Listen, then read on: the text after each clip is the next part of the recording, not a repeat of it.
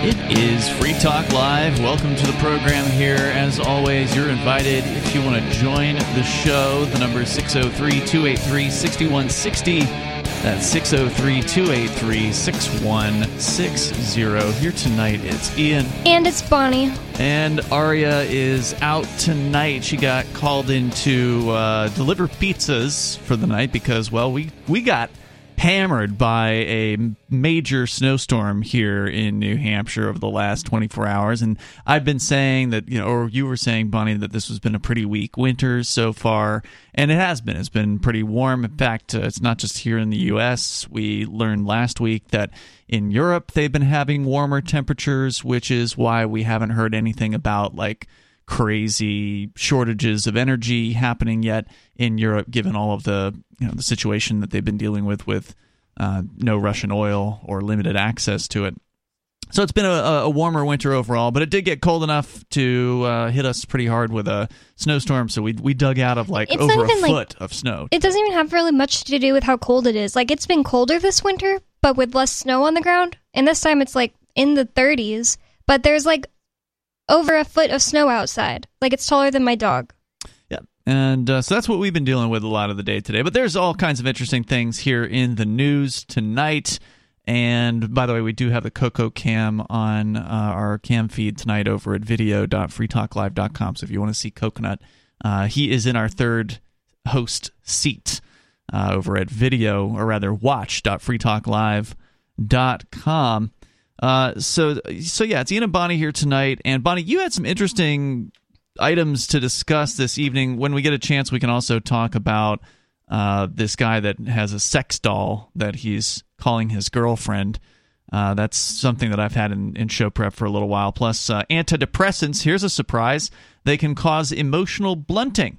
But before we get into that story... Wasn't that just like common knowledge? You would think, but this is breaking news, apparently. Seems like people that are on it say that all the time, like, oh, I'm glad to be on my antidepressants. The only thing is it kind of gives you like no emotions. I see that constantly. Yeah, we can talk about that. It's in the news now, so I mean, if it's something people were saying, now there's a study behind that. But Bonnie, you had a story about a medical journal, the American Medical Journal, I believe it, or Journal of Medicine. American Journal of Medicine. That is saying that believing in freedom is bad for you. Yes. This is from independent.org, or the Independent Institute. It says, belief in freedom is bad for you. So is distrust of government, according to a study in the American Journal of Medicine. Quote, one possibility relates to a distrust of government or belief in freedom that contributes to both vaccination preferences and increased traffic risks. So it's kind of a weird way to just start off the article, but they're saying in the study from the American Journal of Medicine, that's a quote from it, and they're saying that they tested 11,270,763 individuals. 16% had not received a COVID vaccine, and 84% had received a COVID vaccine. The cohort accounted for the cohort of scientists. No, that would be the cohort of the people they included in the study. Oh, the cohort accounted for, okay, so the people who had not, 6,682 traffic crashes. Unvaccinated, what's the cohort? The cohort would, I believe, be the 11 million people. So all of them accounted for 6,682 traffic crashes. Unvaccinated individuals accounted for 1,682 traffic crashes, which is 25%, equal to a 72% increased relative risk compared with those vaccinated. Why in the world would they even consider looking at whether or not somebody was vaccinated in regards to a traffic crash? They're trying to say that because those people who didn't get vaccinated likely don't trust the government, that means that they are more risky when driving. It says, quote, these data suggest that COVID vaccine hesitancy is associated with significant increased risks of traffic crash. The authors contend that does not betoken a strong case. I don't know. This article is kind of crappy. I mean, it doesn't really seem significant to me. I mean, if we're talking about they're saying that 16% of the 11 million people had not taken the vaccine, but 25% of 25% of the traffic crashes were associated with the unvaccinated individuals. I mean, that doesn't seem like 25% a huge increase. 25% of the crashes were unvaccinated, but only 16% of the whole 11 million were the unvaccinated people. Mm-hmm. So they're saying that they accounted for more crashes than they should have. Apparently, 72% increased relative risk. This sounds so familiar. I feel like there was some sort of story like this back. I realize this is a new story. It came out this month at the Independent Institute, which their website is down. Yeah. No, it came out on January 12th, according to this. But I remember hearing something very similar to this back in like 2020 when we were doing, basically all COVID-related coverage. They've been trying to suggest this, I think, for a little while. Is there anything else that you thought was worth sharing here? Well, the rest of this article is them going into like why somebody might be vaccine hesitant. They're saying the scientists on this didn't consider why somebody might be distrustful of the government or distrustful of the vaccine. And they're going into why. We already know why. So sure. I don't think anything is really more interesting than that. It's just that they're trying to say that if you don't trust the government, you might be more, less risk adverse and therefore at risk, and it's bad for you. That's what they concluded by saying that people who aren't vaccinated get in more traffic accidents. Well, I mean, I don't really understand the point of the study. Are they trying to scare people who are risk averse, or rather less risk averse, into becoming more concerned about risk? Like that they should follow what the government says? Are they trying to change people who are already against the government into people who are for the government simply because they're supposed to be worried that they might get in a traffic accident? I think the idea more would be those people who did follow the law, or not follow the law, follow the government science and get vaccinated.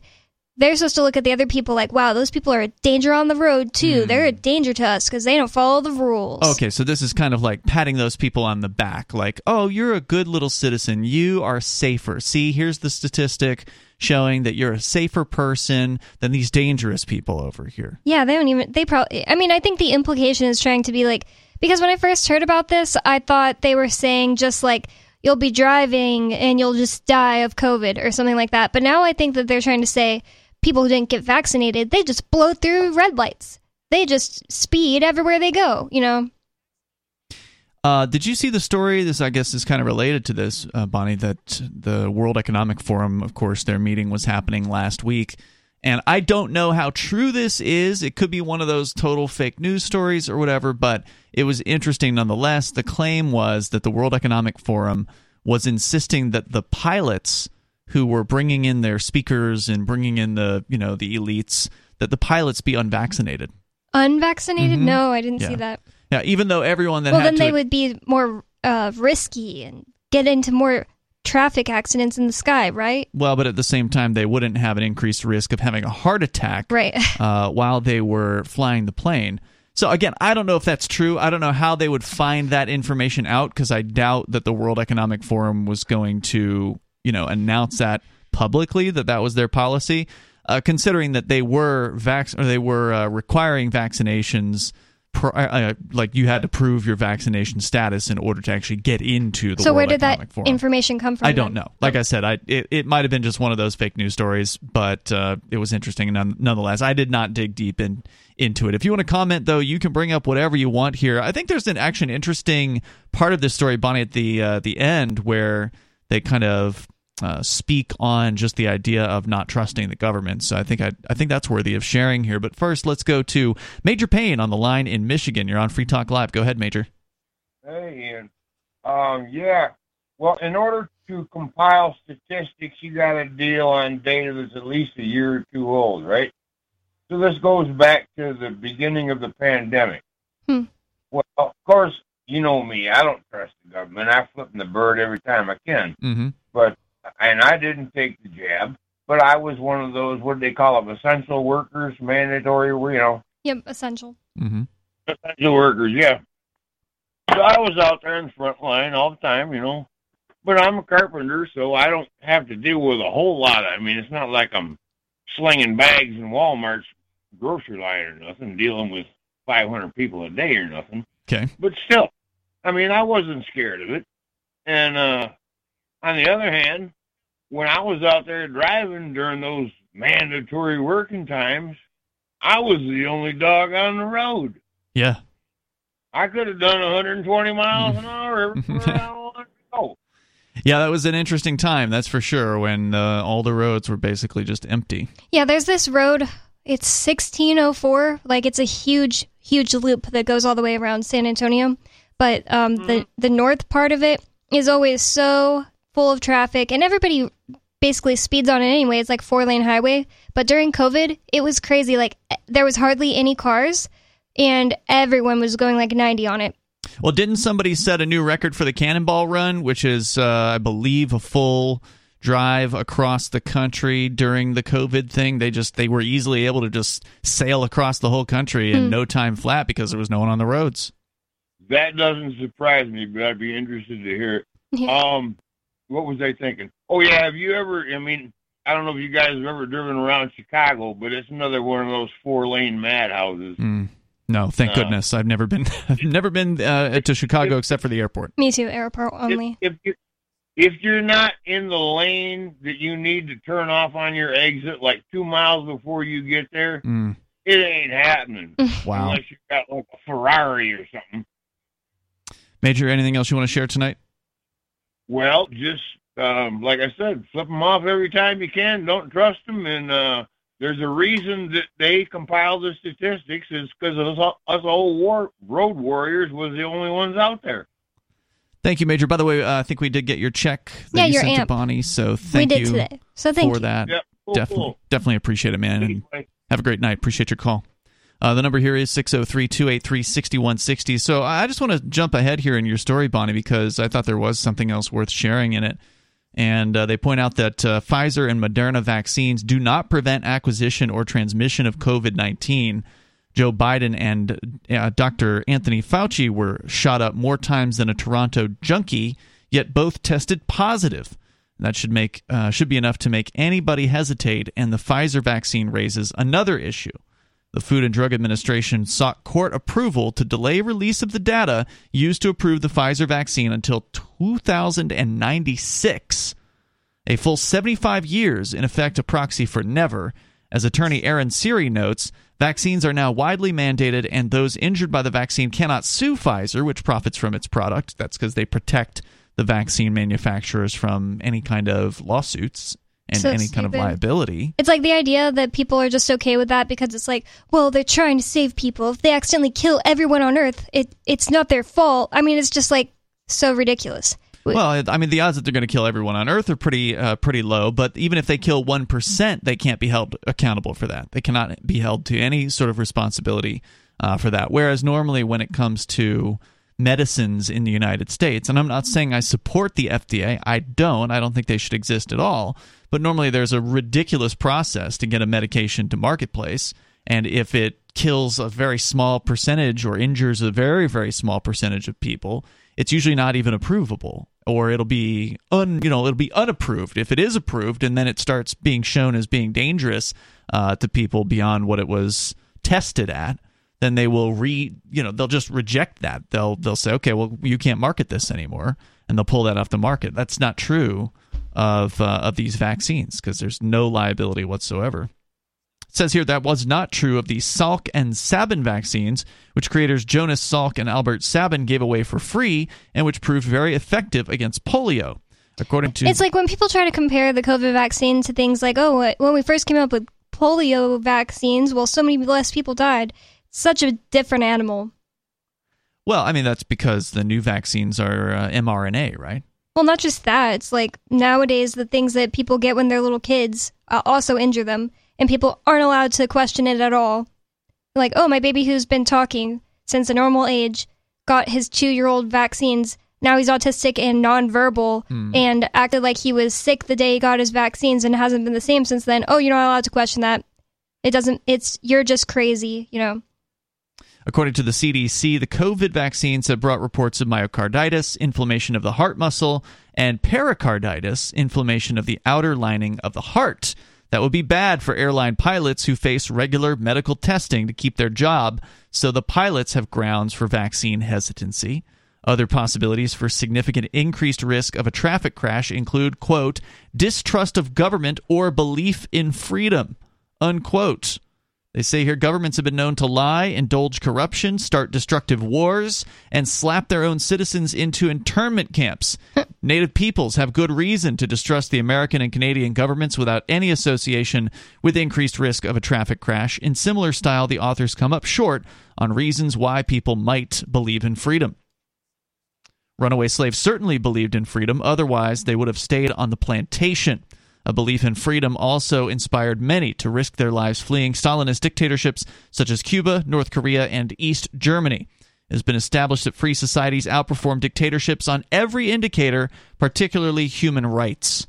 Belief in freedom is about a lot more than how it might factor into increased risk of a traffic crash. In fact, what we've seen over the years is there's actually studies that have been done that have shown, I believe there was one in Denmark, I don't know, 2 decades ago or something like that. It's been a while. Maybe they've redone it since then. But they found that when they actually took away all of the traffic control devices, and by traffic control, I mean like stoplights, signs on the side of the road telling you things, maybe as you're going around a curve, you know how they have those barriers on the sides of the road to stop you from like flying off the curb, supposedly, or the curve. Dang, those seem pretty necessary. Well, they took them away, and what they found was that when those things aren't there, people drove better. They didn't drive more crazy because the signs and the barriers and the lights weren't there. They actually drove more cautiously because they didn't know where the road ended or whatever, right? Like they didn't have that sense of safety. Like, oh well, I can take this curve at 50 miles an hour instead of 35 miles an hour because there's a barrier there. So, I don't know. I don't think people think like that about those tiny little barriers. Well, it wasn't. The idea wasn't that it was a conscious thought. It was that it was a subconscious sort of awareness that because the barriers are present, people are more likely to drive faster. They're more likely to take risks that they otherwise wouldn't take. I don't know. I just think in a non-government world, we would still have light up things that let you know that you're coming up on a curve. You might. I mean, I don't know. It's hard to say what the market would come up with. So evil about that, like. I'm not saying it's evil. I mean, like you drive with your subconscious, basically. Like, if you've ever been like, dang, I wasn't looking at the road for the last 10 minutes. How did that happen? It's because your subconscious was literally driving your car. And I don't see anything wrong with helpful subconscious cues on the roads.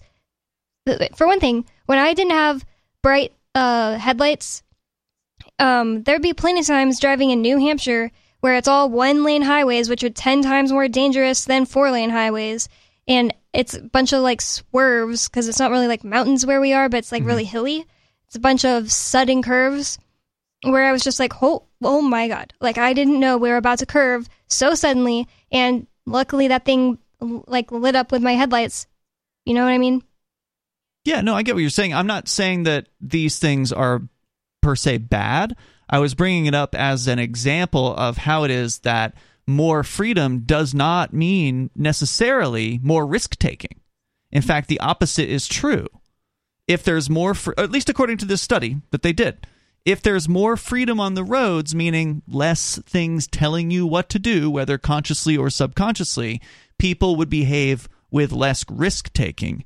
With fewer signs and things like that. Again, if it's a free market, I think you would see road owners wanting to make sure people were safer on their roads. They don't want to have to deal with traffic accidents. They don't want to have to deal with, cleaning up a mess or dead bodies or whatever. They certainly don't want the word getting out that their roads are dangerous and have somebody take alternative paths. So I think that you probably still would see many of the same safety measures.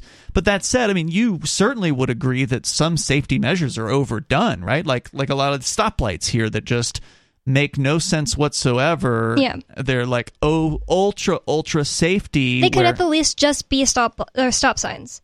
There's a lot of cases like that. And there's a lot of cases where stop signs exist where they really shouldn't exist, where maybe you could have a stop sign on, if you've got a four-way intersection and one of the two roads that's intersecting is the busy road, well, you let that road just go, right? And then the road where it's not as busy, then they have a stop sign or a yield sign, right? Like, okay, yield is even better than a stop, because then it's just like, okay, we trust you to pay attention. We trust your eyes and your brain to work, and you can look and you can see there's no trees or no bushes in the way or whatever, presuming that you can actually look down the road to see if there's anyone coming. Or at the very least, just leave it the exact way it is, but don't have road sharks driving around, road pirates driving around. Ticketing people who say, oh, it says to stop, but I'm just going to go because I can see that there's nothing there. If it said stop, but it was really just like optional, be different. Yeah, it would be different. That's true. That would be more of a legal change. And certainly it would cost money to change stop signs out into yield signs. So from a fiscal perspective, there's an argument for where you're coming from. But we're agreeing on the same thing. I agree with you. I'm just saying that when you said the thing about the curvy highway things, that seems ridiculous to me. That doesn't seem like something that's like, oh, it's a government nanny state. That just seems like common sense. You need that there. Big cliff coming up. It's midnight. There's no lights around because New Hampshire hates lights. And you're going 50 miles an hour because the road is 50 miles an hour. And then suddenly the road just curves. It's pretty useful to have those arrow I'm not things. saying it's not useful. I'm not making the argument against those things. Okay. I was bringing it up just as an example of to counter what the study is saying. The study is saying that belief in freedom equals greater risk-taking. And that may be true, but it's certainly not true when it comes to driving on the roads. In the case of driving on the roads, more freedom actually results in lower risk-taking as far as people and how they behave. The number here is 603-283-6160. If you want to join the show, the number is 603-283-6160. We're talking about trusting the government, which, unfortunately, way too many people believe in the government. Even after all of the things that they've done that prove their corruption, they still buy their lies. More coming up. On Free Talk Live, we're bringing people to the ideas of liberty every day. From wrestling superstars like Glenn Jacobs. You guys really are having an impact, I believe. Like I said, a lot of where I am now is due to listening to Free Talk Live. You changed my mind on some very important issues years ago. To random people tuning in on the radio. I was kind of stuck in the left-right paradigm. I heard your show by chance on a Saturday night. From there, I went on, joined the Free State Project, and become an amplifier. So, that's really the reason why I amp is because I know that if it wasn't for you guys being on as many stations as you are, I never would have found the ideas of liberty. You can help more people hear the message of liberty by joining Free Talk Live's AMPS program on Patreon for as little as $5 a month. And you'll get access to special perks. Visit amps.freetalklive.com, amps.freetalklive.com.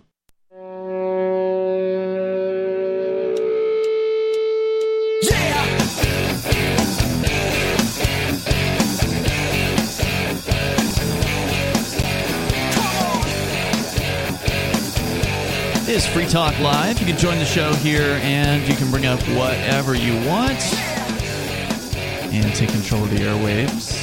The number is 603-283-6160. That's 603-283-6160. Ian and Bonnie here in the studio tonight. And I do want to thank A. Friedman for being a Free Talk Live supporter of our AMPS program. Gold level, which means that A. Friedman is contributing $10 a month to what we do here. AMPS stands for Advertise, Market, Promote, and Support. It's a way for you to get behind Free Talk Live and help us get the word out about freedom and liberty and why freedom is important and peace. If you like what we do here, then please help us out. And you can do that over at amps.freetalklive.com. You get some perks. You get access to things like the AMP Only podcast, which has the full radio show without any recorded commercials. And there's some other benefits as well. You can go and sign up through our Patreon over at amps.freetalklive.com. And again, thank you to A. Friedman for doing that. That's amps.freetalklive.com. Bonnie, you brought in a story here tonight from the Independent Institute, where the American Journal of Medicine has put out a study where they apparently looked at over 11 million people in, was it U.S. and Canada, I think? Yeah, there was Canadian and United States doctors, so I think so. Yeah, and they looked at the number of people of that group that had traffic accidents within the time frame they were looking at, I'm guessing within the last 2 years. And of the traffic accidents, they looked at how many were unvaccinated versus how many were vaccinated, and then looked at the total number of people and how many of them were unvaccinated. And they say that 16% of the total number had not taken the vaccine, while 25% of the traffic crash group or the traffic accident group had not taken the vaccine. So they're saying more people, 50% more roughly, or there was a 50% increase in your chance of getting into a car accident, if I'm reading these numbers correctly. 72% increased risk. Oh, was it 72%? Okay, thank you. You're right about that, yeah. 72% increased relative risk compared with those who were vaccinated. And the conclusion they came from this was that people who are not taking vaccines are not as afraid of taking risks. And they said that, they straight up said, people who don't trust the government, it's bad for you. It's bad for you to not trust the government. Yeah, meaning that you may be more likely to get into a car accident. One thing I'd like to know is, what did they count as a car accident? They didn't say crash, you corrected yourself. Are they counting, fender benders? Are they counting, just people running stop signs? Who knows? Well, it does say traffic crashes. 6,682 traffic crashes, but you're right, a fender bender is technically a crash, isn't it? If you want to comment here, you're welcome to join us. The number is 603-283-6160. Let's go to Stephen in Northwest Georgia. You're on Free Talk Live. Go ahead, Stephen. Hey, real quick, I just want to thank you guys for having a Patreon. Sure. I didn't realize you had it. I have it now. All right. I'm typically not able to stay up late enough to listen to the show because I'm working mornings now, and I love being able to listen to it. Oh, when thank you, I'm man. ready for work and when I'm at work and shoving it down my coworkers' throats. Appreciate it. Give them a healthy dose of freedom. But can we just stop and take a moment and just realize that 90% of what the government, and not even the U.S. government or the Georgia government or the New Hampshire government, but governments, right? Mm-hmm. All of them. So 90% of what's come out of their mouth in the last, 3 years or 300 years or 3,000 years or whatever, is here's why you should be afraid. You should all panic. And when you panic, you should trust me because I am divine. Can we just stop and realize that all of this is to make you scared? And I'm sorry, different part of the world, hopefully you don't have to kick me off for saying this, but I was raised if somebody bullies you, the second they lay hands, you lay hands back. Right? And I'm not advocating fighting. Well, I need to be careful. I'm not saying we should pick a fight with the government. Okay, but good. I am saying because it won't work very well. Well, I am saying I'm the type of person that if a bully's hey, you should wear blue tomorrow. I'm wearing red and green and purple. We just make their lives harder and also. Just be happy, right? Don't live your entire life afraid. If I did everything the government told me to do in my lifetime, I would probably be wearing a gas mask, which is going to be illegal soon. I would probably be hiding under a rock. And if anyone spoke any language besides English, I would cry because I was terrified that they were going to blow something up or attack me with a box cutter. Yeah, you're absolutely right, Stephen, that the government lives off of people's fear. That is what is so important, that they make people afraid, because if people aren't afraid, then they can't as easily be told what to do. And so that's why the government always has to have some sort of enemy of the moment. So, for the last 20 since 2001, the enemy has been so-called terrorists. That's been the fear that they've been spreading. And then, of course, in COVID times, they started spreading the fear about COVID. And your neighbors who aren't doing enough to protect you. What do you mean by that? Like, my mask protects you, and right. my vaccine protects you. Right, so your neighbor is now the threat. Yep. Your neighbor is now the person to be afraid of. And so, yeah, they've always got to have that. They've always got to have the enemy, the other, whether it be the Russians or your neighbors or the terrorists or whatever. You fill in the blank. Over whatever given time period, there's always some sort of thing that the government wants you to be afraid of, so you will give them your power. You will transfer your own authority over to these strangers, these psychopaths in D.C. or, like you said, at the state government level as well, and give them total control over your life. That's what they want. Yeah, I think the best remedy for that is to be happy and do that thing you've been wanting to do. You mean whatever it is right. that the person listening has been wanting to do that they haven't done? Yeah. Yeah, that's a good suggestion. Stephen, anything else you want to share tonight? I mean, I'm still praying for your, what do they call it? Your sentencing. Thanks, man. Hopefully they're freedom-minded. I appreciate that. Well, I mean, I have no belief necessarily that federal judges are per se freedom-minded, but hopefully he will understand that, putting a peaceful person behind bars is contrary to, someone who's never actually harmed anyone is contrary to like the purpose of putting people behind bars. But we've got a lot of great folks who've written letters so far, so thank you to everybody that has done that. If you would like to write the judge on my behalf and explain why you think that I've been helpful to you in your life or to the community, then there's instructions on how to do that. Just go to letters.freetalklive.com. There's an address there that you can send it to as well. That's letters.freetalklive.com. Stephen, thanks for the call tonight, man. I do appreciate hearing from you. Well, and I agree with him that, so when you're a kid and you're taught, I mean, not everyone, but definitely it seems like a lot of people, I don't think that ever happened to me. I just never got bullied, but a lot of people get told, like, if a bully hits you, you hit him back.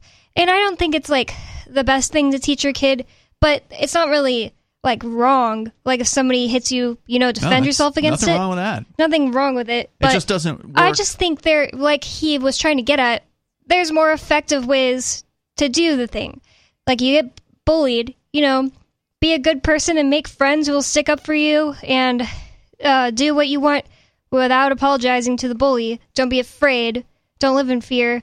Tell them, talk to them, as in saying, I'm not going to do what you're saying, dude. Yeah, well, and I think that when it comes to the government bully, you got to handle things differently. If it's just a schoolyard bully, then you are fully within your rights to defend yourself with some level of violence. And in most cases, bullies are actually cowards, and they don't want to really get into a fight. They just want to pick on people and get their lunch money or whatever. And if the mark or the potential victim is not going to just bend over and do what they're told, then the bully will pick on someone else. That's sort of the idea behind why you would want to fight back in that circumstance. But when it comes to the government bullies, the difference is, and the reason why violence is not a good plan in any way, shape, or form, is because government has what might be termed legitimacy in the minds of people. Most people don't see them as bullies, even though we know that that's what they are. We know that they are picking on people. We know that they go after peaceful people and they threaten them and they extort them and they lie to them and they use the money that they steal from you to do more extortion and more threatening and murdering people around the world and torture, imprisoning peaceful people. So we know what they do, but unfortunately we're not in a place where most people do. And so most people believe the government's legitimate. They believe all of the propaganda that they've been sold. If we didn't have them, warlords would take over. And they would imprison and torture and, abuse people all over the world. That's exactly what they are doing, of course. But they still don't see it, right? And so if you're violent in regards to the state threatening you, there's multiple reasons why that's a bad plan. One, is people won't see what you're doing as a good thing. They will see it as you're a violent, crazy person and you need to be stopped. And then they will actually want the government to have more oppression on their side. They will want to have more laws passed to protect them from so-called domestic terrorists or whatever. They will cheer having more government in their lives to protect them from these crazy violent people, right? So that's one reason.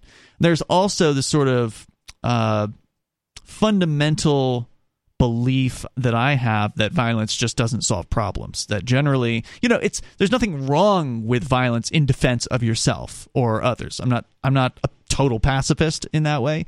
So I think that it can stop an attack in the moment, but I think generally the use of violence, especially against the government, is actually going to make matters worse because it encourages them to become more violent.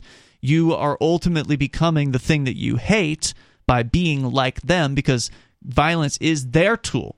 That is the thing that they know how to use. That's what they're prepared for. And all the stuff you're saying is just a really practical way of saying, like, what a lot of spiritual people have discovered as there's a energy force all around us, and when you're contributing to the dark side of it, it doesn't really matter what your meanings are behind it. If you're killing someone, you're killing someone. If there are people who feed off this dark energy, you're just feeding them, and it's a lot harder and a lot more courageous to find a way to do everything that you do with love and not let them give you their mind. When you take on the mind, you become them. Of them, you become them, you help them, you feed them. Well, I mean, look at Jesus, for instance, as one of a myriad of examples of leaders in the past who, especially a spiritual leader,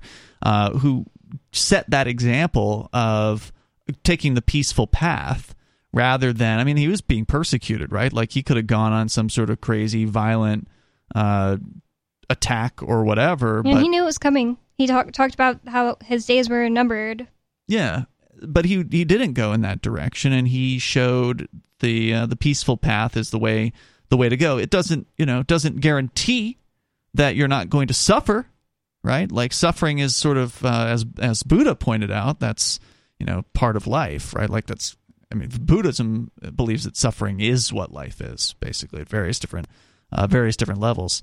But you don't want to create more suffering in the world by using violence. So I mean, there's so many different examples of this as to why it's just not a good plan. I do like what Stephen was saying, right? Like focus on other things, focus on the things that maybe you haven't done that you want to do, and don't obey. Try not to, because there's a difference between using violence and non-cooperation. And I think a lot of people who are frustrated by the government, they're always like plotting, okay, how can I get back at these, government people, violent plans are going through their mind. And they always, it always seems like they believe that their choices are to either obey or to get violent. Like there's never any kind of middle ground for those people of where you don't obey, but you also don't get violent. And you look at what are the other options for you, and there's actually a lot of them. There are a lot of options for people that are not willing to go to violence, but are also not wanting to do what they're told. And you can really ruin the government's day by throwing a wrench into the system, so to speak, by not obeying their diktats, by spreading the word about how to not obey them. And it doesn't have to be something where you're like on Front Street doing civil disobedience. That's sort of the most visible aspect of not obeying. But you can also just not obey quietly. There are a variety of different ways. People do this in business all the time, where they might not report all of the money that they're making to the federal government or whatever, right? Somebody comes in and pays cash, it goes into their pocket. So I mean, there's ways that people do this that are very, very common. Now, of course, it can help if you are with other like-minded people who are also together not obeying the government in various different ways.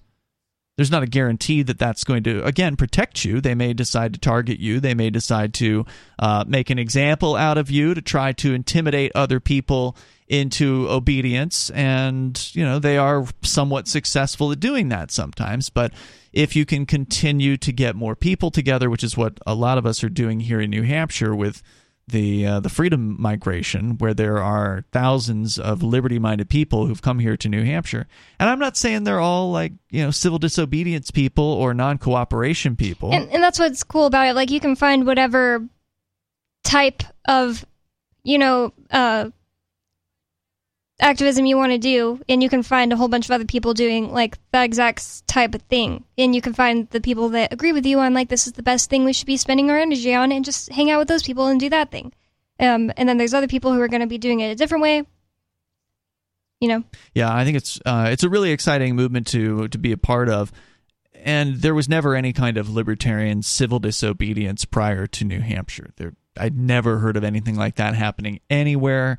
And non-cooperation is another option. Who was I talking to the other day that they got a parking ticket?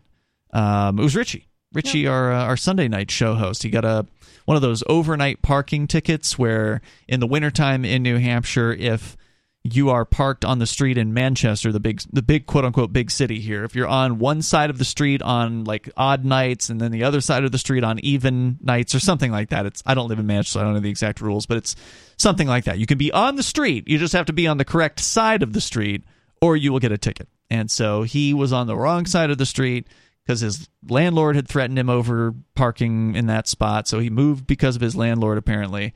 And then he got a ticket from the city. Is he going to defend himself? Yeah, he's going to try to take it to court. He's gone into the city hall and he's asked for his court date, and like the city hall people didn't even know what to do. Yeah, I bet no one has ever done that. Right. And that's part of the problem, is that not enough people are doing non-cooperation. So that's not civil disobedience. He didn't park there on purpose. He didn't announce in advance publicly that he was going to park on the wrong side of the street overnight as a protest against the snowplows. He's not against snowplows. He's not against clearing the street of snow. It's just that in this particular case, there was no snow. There was no, ice or anything like that. It was one of those nights where cops are writing tickets to people just because it's revenue, and they know that most people are just going to pay it and not pay it. Not put up any type of a fight, like take the town or city's resources by going to trial. Exactly. Make them actually work for once. Yeah, and so these are little ways that the average person could make a difference. And the way that makes a difference is if you're more than just one person, if you are in a place where more than one person is doing things like this, then you become a pain in the butt for the county prosecutor or the city prosecutor or whatever. And it's like, do we really want to spend an hour in court trying to convict somebody so we can get a $50 parking ticket? Yeah, they might just throw it out because they don't want to do that. Good chance of it. Which We've seen that happen. Wouldn't even be like the best outcome. I think the best outcome is I really hope they give him a trial, because I've heard some of his stories about when he's defended himself, I think in Hawaii, before we met him, and it's going to be really entertaining. I agree with that, and that's what I told him. I said I want to know what's going on with this case. I want to know when the court dates are. And not just entertaining, but it can be put on the internet and show other people, look, this can be done, and that's right. That's part of it. I think you make a good point there, Bonnie, because surprisingly, as boring as I consider these court videos that I've done to be, I think court's boring. It's not that interesting to watch it to me. Not if Footloose is defending Footloose himself. Is a little different. He's pretty wild and fun to watch. He gets loud, yells at judges, and gets away with it. So it's fun to watch that. But generally, I don't consider a court video to be a particularly motivational video. It's just this is what happened. Here it is for anybody that does want to see. And as it turns out, a lot of people do want to see these court videos. Some of the most popular videos on the Free Keene channel on YouTube, and I can't say on Odyssey because Odyssey it hasn't been around as long and it doesn't have as many viewers. But the history is that some of the most watched videos are court videos. And that's because if somebody has like a speeding ticket or something real routine like that, a parking ticket or a speeding ticket, common stuff. People get these things all over the place. But there's not a lot of video out there of people going to court on a speeding ticket or people going to court on a parking ticket. But we have those videos. So anybody that's looking for a video of, or just searching for speeding ticket court or whatever, is probably going to find our videos. And then they will actually get to see, like you're saying, someone going through the process. It's an educational experience for those people that are watching. It's not just for the people that are sitting in the court. I mean, it's obviously educational for them if they happen to be in the courtroom at that time. Of course, they always schedule things to where there's no one else in the courtroom except the Free Staters or the and then Liberty we go activists. last. And that has happened too. Although, to be fair, in Keene, they actually have scheduled our hearings sometimes before anyone else, which has never made any sense to me. But they have done that. And so, setting that example is a really important thing to encourage other people to like, hey, look, we've done this and you can do this too. And maybe I'm a weirdo. I enjoy, reading bills and going to weird. court and going to hearings about bills. But I do find it inspiring. I think that it's really cool to watch videos of people going to court and just standing up for themselves, even if they lose. It's just like, dang, you're the man anytime someone does that. Well, and even if you quote-unquote lose, woman. It doesn't have to be a loss. It doesn't have to be that you pay them. You can refuse to pay the fine. I've never paid a fine in New Hampshire. Of all of the things I've ever been found guilty of, I've done community service. I've even actually paid money to a community group in lieu of paying a fine. I've actually had a judge approve that. What kind of community on more group? Than one. Like the community kitchen. Oh. They get their, like the local homeless kitchen or whatever. They feed hungry people. That's nice, because I can't trust that the government of Keene, the people we watched in their city council meeting, are actually allocating any money that I would have to give them, to help anyone. I can't see that at all. Those people are greedy, awful, disgusting, gang members, lunatics, killers, thieves, mafia members, parasites. Well, the good news is the money that the courts collect don't go to the city government. I mean, there's not much good news there, but it goes to the general fund, I believe, which goes to the state. Either way, putting it directly to a soup kitchen or something like that is a better option. Yeah, I really I was surprised. I don't even remember how I came up with that particular idea. Was it Judge Burke? It was Burke, yeah, back in the day. I don't even remember how I came up with that idea. It was just like, hey, look, I'm not going to pay this, so how about I pay it to the local food kitchen rather than paying it to the court. And it kind of puts the court in an interesting predicament, because if the court denies the motion, it makes it look like the court doesn't care about the community. Right. And I believe it was denied at one point. I don't remember by which judge. So it's not a guarantee that it will always work, but it doesn't hurt to ask. And so that's one thing that I've done. And then, of course, if you can't get a payment in lieu of a fine, then you can just work community service. So there's always another option rather than... Or go to jail for the night. Yep, that's another option. Which does mean you still lose, but... You're always going to lose whenever you're up against the government. I mean, because even if you quote-unquote win, you still lost your time. But at least record it and put it on the internet, because you can win hearts and minds. That's true. Hour number 2 is on the way. You can join the show and bring up whatever you want. The number is 603-283-6160. This is Free Talk Live. More coming up.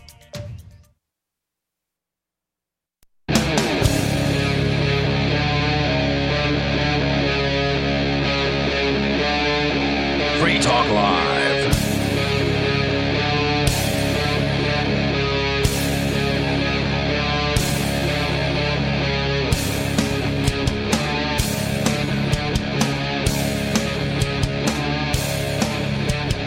It is Free Talk Live. We are kicking off the second hour of the show. You can join us here. The number is 603-283-6160. That's 603-283-6160.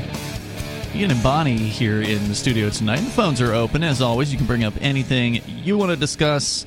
That's why we call the show Free Talk Live. We were talking about this medical so-called journal that is claiming that belief in freedom is dangerous. and we can continue that discussion here. But we actually have Joe on the line in Maryland. You're on Free Talk Live. Go ahead, Joe. Yeah, hi, Ian. Hi, Bonnie. Hi. What's on your mind tonight?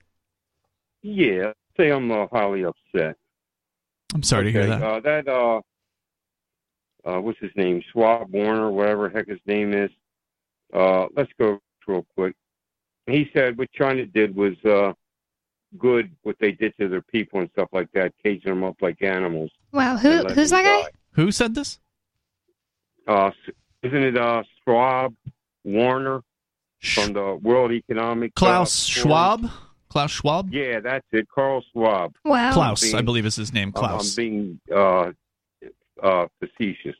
Okay. Yeah. So did he okay, say this recently? Was this at their hearings or their conference that they had last week? Yeah. Okay. And he also said it before, okay? So he said what China's doing is good. This is America, man. I got the Patrick Henry spirit in me right now. Mm-hmm. Guy sounds like a damn Nazi. That's number one.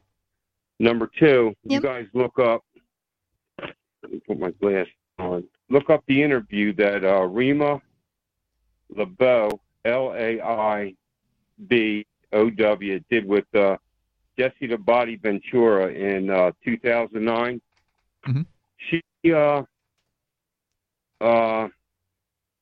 spoke about and said exactly what they were going to do with this COVID crap to thin the herd.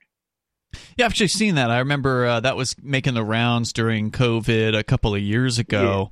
Lady kind of predicting that there would be some sort of mass fatality or infection event, if I recall correctly. I mean, she wasn't right about everything she said, but 2009 when she did that. Yeah, she wasn't right about everything that she predicted, but I mean, it was still pretty interesting interview. Yeah, and also now they say you should kill your pets because they breathe. You should kill your pet. I'm going to tell you exactly because what why? They said. Kill your pets because they breathe. They put carbon in the air. They said either starve them, No starve way. them to death or kill them. Come on, they said, yeah, this is. They did. I got. If I knew how to send it to you, I have this about it. Who said it? They said to kill your pets, and they had this one actress who said, "Oh, we should just eat our pets." No. This is where I go campaigning against everybody. They all ought to be all thrown out. All right, I do want to see this one because obviously, the so-called fact checkers are saying this one isn't true. Of course, they're always going to say those things, so it makes me wonder what I saw the video actually said. Okay. Yeah, but who was in the video? They said to kill your pets, let them starve to death. I think he's saying it was the World Economic Forum. One actor said you should eat the pets. I don't make these things up. Mm-hmm. Yeah. It's a fact. It says here was a News Punch article linking to a September 27th CNN piece on reducing the carbon footprint of pet ownership that makes no mention of killing animals. So, yeah, if you want to send it over, we're happy to take a look at it. You can send an email if you want. If I knew how to do it, I'll have to call somebody I know to send it to you. Okay. It's Ian at Free Talk Live. Would they send that to? Ian at freetalklive.com. Ian at freetalklive.com. Yeah, and I'm not kidding around either. They really said this, and, they all ought to be thrown out. Let's talk about the Terry stop. That ought to be thrown out. I'm going to tell you why. A Terry stop, you have to explain what that is. Terry stop where the cops are allowed to pat you down and stuff like that if they suspect something. Correct. Yep. Frank McConnell, 36-year ban, saw 4 guys in Cleveland casing a jewelry store and stuff like that. And he said, I thought they were going to rob it, so I, patted them down, all that stuff, found the guns, locked them up. And what do you call it? It was found legal in the Supreme Court when it went there. Judge Earl Warner, he, wrote the majority opinion. Well, he should have disqualified himself from that because earlier his brother was a police officer, and he was killed in the line of duty. And I hope he goes to heaven. His brother went to heaven and everything like that and stuff like that. But he was tilted to the side of, search these guys. You got to do it because somebody else is going to get killed and stuff like that. This stuff, the Supreme Court needs to interpret the laws properly. Executive branch of the government ought to be saying, oh, we're not ruled by the World Economic Foundation, because that's what they're trying to do with all these social credits and controlling our money and controlling us like animals with this crap. You can't go 20 minutes away from your house a certain amount of time and stuff like that. They're already adopting that in Scotland and in England. And the legislative branch got to say, let's pass some laws that are really in tune with the Constitution and not being run under the UN direction or the World Economic Foundation direction. I don't believe that laws are the best way. Yeah. I just don't think that laws are the best way to counteract people who want to impose laws on you. I think the only laws that are legitimate are natural law, and humans writing them down are just being redundant. Well, we know the government doesn't follow their own laws anyway, so even if they did pass some law, it wouldn't be enforced because they would have to enforce it upon themselves. I'm not saying pass law. I'm saying do what's right. Well, doing what's right would mean shutting down the federal government. I mean, then they're not going to do that either. I just think that we need to do what's right. Human beings need to do what is right at all times. And exactly. That means doing it for themselves, not hoping that the government is going to just suddenly have a change of heart and stop being reptilian freaks who get off on death and violence. They're just not going to stop. Well, I agree with you 100%. And you know what? I'm really mad. You know what? I'm going to move up to New Hampshire. I hope you do. Anyone who really loves liberty ought to consider it. And Joe, thanks for the call tonight. I do appreciate hearing from brother. you. Keep up the good work. Thank you, man. And keep up the good work, Bonnie. God bless you all, and you're always in my prayers. I appreciate Thank it. you. The thing is that's frustrating about the sort of anti-World Economic Forum side is they do tell lies. There are misinformation sort of stories that are being put out there. And I'll give one example that I came across the other day, and I wish I had the actual link to it. I didn't bookmark it, but it was like, I can't believe he said this, was what one of the the posts that was made on social media about this, and it was like a clip from the World Economic Forum where they were interviewing Albert Bourla, who is the head of Pfizer. And remember, we played not really an interview, but we played a sort of an ambush interview of him with the folks from Rebel News. And he just wouldn't answer any questions. Yeah, he wasn't answering questions. He did sort of try to blow him off a couple of times. He did answer, like, go away or that kind of thing. But he didn't actually give them any sort of meaningful answers to his questions. But they, of course, he was at the World Economic Forum. They put him up on a stage. He was being interviewed.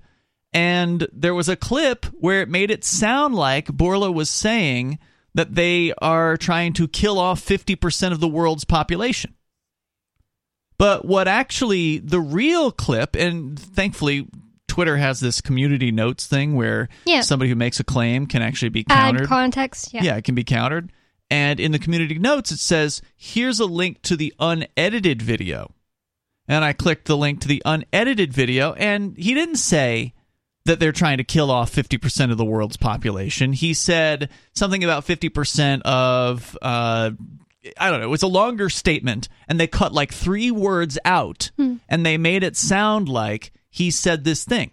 And, I know about editing video. I didn't catch it. Wow. It was so well edited. I could not detect when I watched it through the first time that it had been an edited video. But to be fair, it's probably not the actual people who are out there who are against the World Economic Forum who are putting out stuff like that. It's like, controlled opposition people. Yeah, they may be doing it themselves. Yeah, they just make a Twitter account and they say, oh, I can't believe that they said this. And then they put that out. And then, people look into it and they see that it's fake. And now they don't know what to believe. They're like, how do I even know that Klaus Schwab actually said that blah, blah, blah, when he actually did say, something else bad. Yeah, and I think you may be right about that. It could very well be that they... be a smart thing for them to do. They themselves are putting out their own fake news about themselves. So therefore it makes it seem like all of the claims about the World Economic Forum should be questioned. Yeah. Or all of the counterclaims about them. And the reality is the things they are planning are so bad on their own, they shouldn't need to be embellished. Yeah. You should just be able to put what they're saying out there. And in many cases, that is happening. Okay, I don't want to make it sound like that doesn't exist. It does. I can't believe that they actually just came out with that stuff about 2030. Like, you'll own nothing and you'll be happy. That's real. And that's really what they said. 100% real. It was their, like, campaign. It was what they were like, this is what we want the people to see from us. And it was so just horrible. Yeah, very dystopian, very scary stuff. Anti-property rights, basically. You'll just essentially be a serf, but yeah, you'll have everything you need, is the idea. And that came out years ago. Own something. You just need to pay someone else to show up with your food. You don't need to own a car to go get your own food. You just need to stay in your apartment in, mega city while somebody else brings you food, or a robot brings you your food, or whatever. Yeah.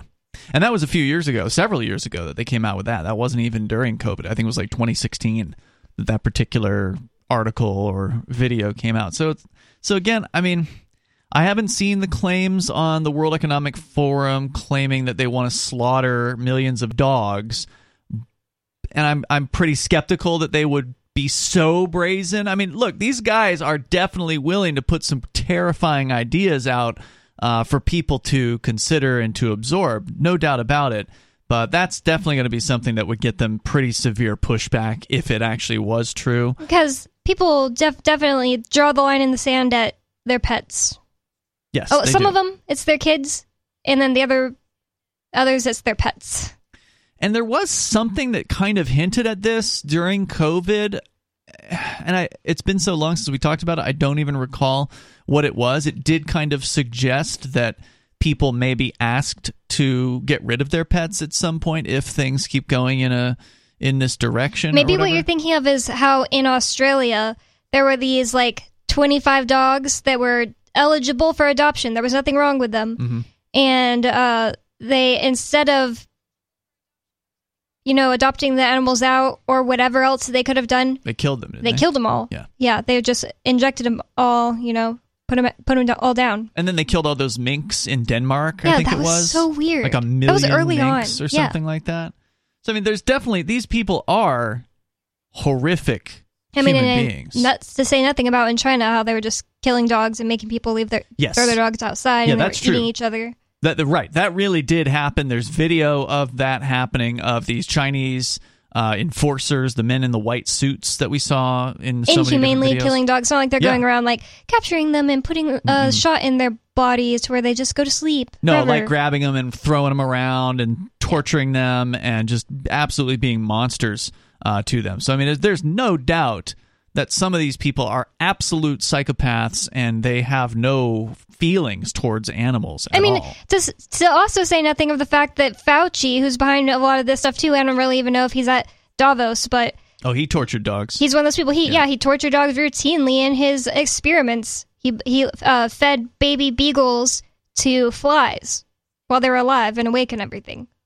Yeah, and didn't they like cut out their tongues or something so they couldn't bark? Well, the barking and crying cords. They cut their vocal cords or something. The crying was too traumatic for the workers, so they had to cut out the animals' vocal cords so they didn't have to hear the animals crying. So it's just like horrors on top of horrors in these cases. And these are confirmed, like 100% verified cases. So it's just like, why does there need to be fake stories about these people? They are horrible human beings. That's what I'm telling you. I don't think it's the actual people who are just anti-World Economic Forum. I think it's, their own cronies. Could be. Getting out in front of it and making everything look fake. It is possible. So if you want to join the show here, the number is 603-283-6160. That's 603-283-6160.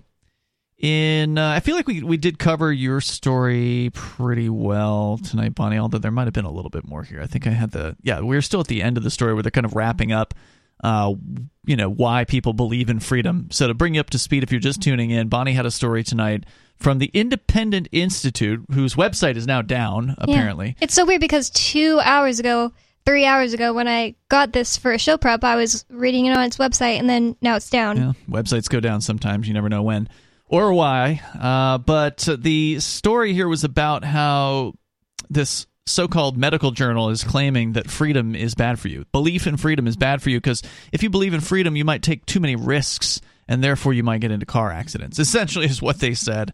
And the point here that they make at the Independent Journal or the Independent Institute is that a lot of people rightfully believe in freedom, like runaway slaves or people that wanted to escape from Cuba, North Korea, or East Germany. And they point out it's been established that free societies outperform dictatorships on every indicator, particularly human rights. Alternative factors in vaccine hesitancy also include political identity. But despite many possibilities, New Democratic Party, Progressive Conservative, Communist, Democrat Libertarian, Green Party, etc., the authors fail to detail the political identity they have in mind. Another factor in vaccine hesitancy is antipathy toward regulation and exposure to misinformation. What's antipathy? You're against it, basically. You have a feeling against that sort of thing. Readers might consider, or rather wonder, how those excessively trustful of government, those believing in totalitarianism, worshipful of dictators, and supporters of government regulation account for traffic crashes and other safety issues. Without conducting further research, those dangerous believers in freedom have cause to classify this study as junk science. The people who wrote the study make it clear they don't believe in freedom. For this trio, government always knows best, and so-called misinformation is anything the government doesn't like. Vaccines are always perfectly safe to them, and government vaccine mandates are good. Those skeptical of government in any way are just bad people. Yeah, well, I mean, these people, science nowadays, it doesn't matter what the truth is. They're not looking for the truth. They have a backer. A lot of the times it is the government, a financial backer, and they get the answer that the backer wants them to get. And it's just like, that's why I really like the idea of science, but in practice anymore, it's just like I don't have any faith in those people to actually care about the truth. Well, now it's the science. And when someone, that's what I was about to get into. Whenever somebody is just like a doctor or a scientist or whatever, and they decide, hey, I realized by my own observations that actually it's not this way, it's this way. Like, the way we've been taught was all wrong. I got to tell people about this. It's a new scientific break they get, it throughout history. It's not a new thing. They're persecuted. They're persecuted. They're told, they're crazy and they're not associated with anymore. They lose money. They lose their jobs. Yeah. Same old story. As you said, throughout history, it's always been that way. And here we are with the numbers here showing that of this 11 million people that they surveyed for this, that it was 16%. Only 16% had not received a COVID vaccine. Now, of course, the question then becomes how many of the people who had received the COVID vaccine, the 84%, received more than one? Because there was a drop-off, right? Like, there was a certain number of people who got the first vaccine. They didn't come back for the second vaccine. Maybe because they had a bad experience or they started hearing stories or whatever. They didn't come back for it. So how many people dropped off after that first vaccine? How many people dropped off after the second and never got the third or the fourth or whatever? Like, the numbers got to be going down over time. And does that mean that those people no longer trust in the government? That maybe they did trust the government at the beginning of COVID, but then they changed their mind. So how many people did have their mind changed over the last 2 years as they were exposed to new information? What percentage of people who received at least one vaccine never came back for the second vaccine? It's weird because it seems like there's a lot of people. It seems like you would think the government wouldn't go as hard as they did in 2020, because it seems like there's a lot of people that, even if at the beginning they were all about, we're all in this together, I'm going to get the vaccine or whatever the government says, and I'll do it to help us not all die of COVID. Seems like there's a lot of people that ended up waking up because of 2020. Seems like it's kind of backfired on them. I wonder about that. And I don't know if there's been any studies done about that, or if you want to weigh in, you can. Let's go to Sahid. Sahid, you're on Free Talk Live. Go ahead. Hey, how you guys doing? Can you hear me? Yes, you're on the air. Alrighty. So, this is a great conversation you guys are having. So, I'm also pretty hopeful. After COVID happened, I noticed a lot of people kind of like woke up to like this anti-life kind of like spirit. Right. It's the best way I can kind of like describe it. Because it just popped up out of nowhere with like people we know and love and just in general, all around, like all over the world, kind of, we saw all over the world the same kind of like instinct popped up in half the people, and the other half not so, like the exact opposite kind of way. And there was a question there, but I kind of well, before you do that, do you feel like it's half and half? I mean, you're saying roughly half. Do you think it's that kind of a breakdown? Something like that, actually. I'm like, I try to be like a little bit more open-minded than what I see from like what you guys were mentioning with the anti. Usually it's like black and white, and but I see like a lot of shades of gray. Like a lot of people who see it, but also don't. They kind of still go with the flow because they want to go party and hang out and stuff like that. Right, yeah. Definitely. Yeah. I agree. I didn't try to make it sound so black and white. No, I'm just saying. I think we were. No, not you guys. Oh, okay. We're surrounded by those people here in New Hampshire. I mean, I was so shocked at how many people were just going along to get along. Just, oh, well, I don't believe in this, but I'll still put a mask on to go to the store because I don't want to have someone say something to me. They were doing it because they were afraid of what their neighbors thought. Or confrontation at all. Yeah, or they're afraid of confrontation. And so really, we don't even know. You couldn't tell by going to the grocery store, looking around, if you're surrounded by 80 to 90% of the store that's all wearing a mask, it still didn't really tell you how many people believed in it and how many people were just doing it to stay below the radar. But you know that it was a lot more people were just doing it to stay below the radar, because the day that Keene stopped making it mandatory, it's like, I worked in a convenience store at the time. It went from like 99% compliance to like 1% compliance. So that means all the people who were just like, oh, I don't have to wear it anymore, just took it off. Sahid, hang on, man. I know you got more to say. Just stand by. We're going to bring it back here, all right?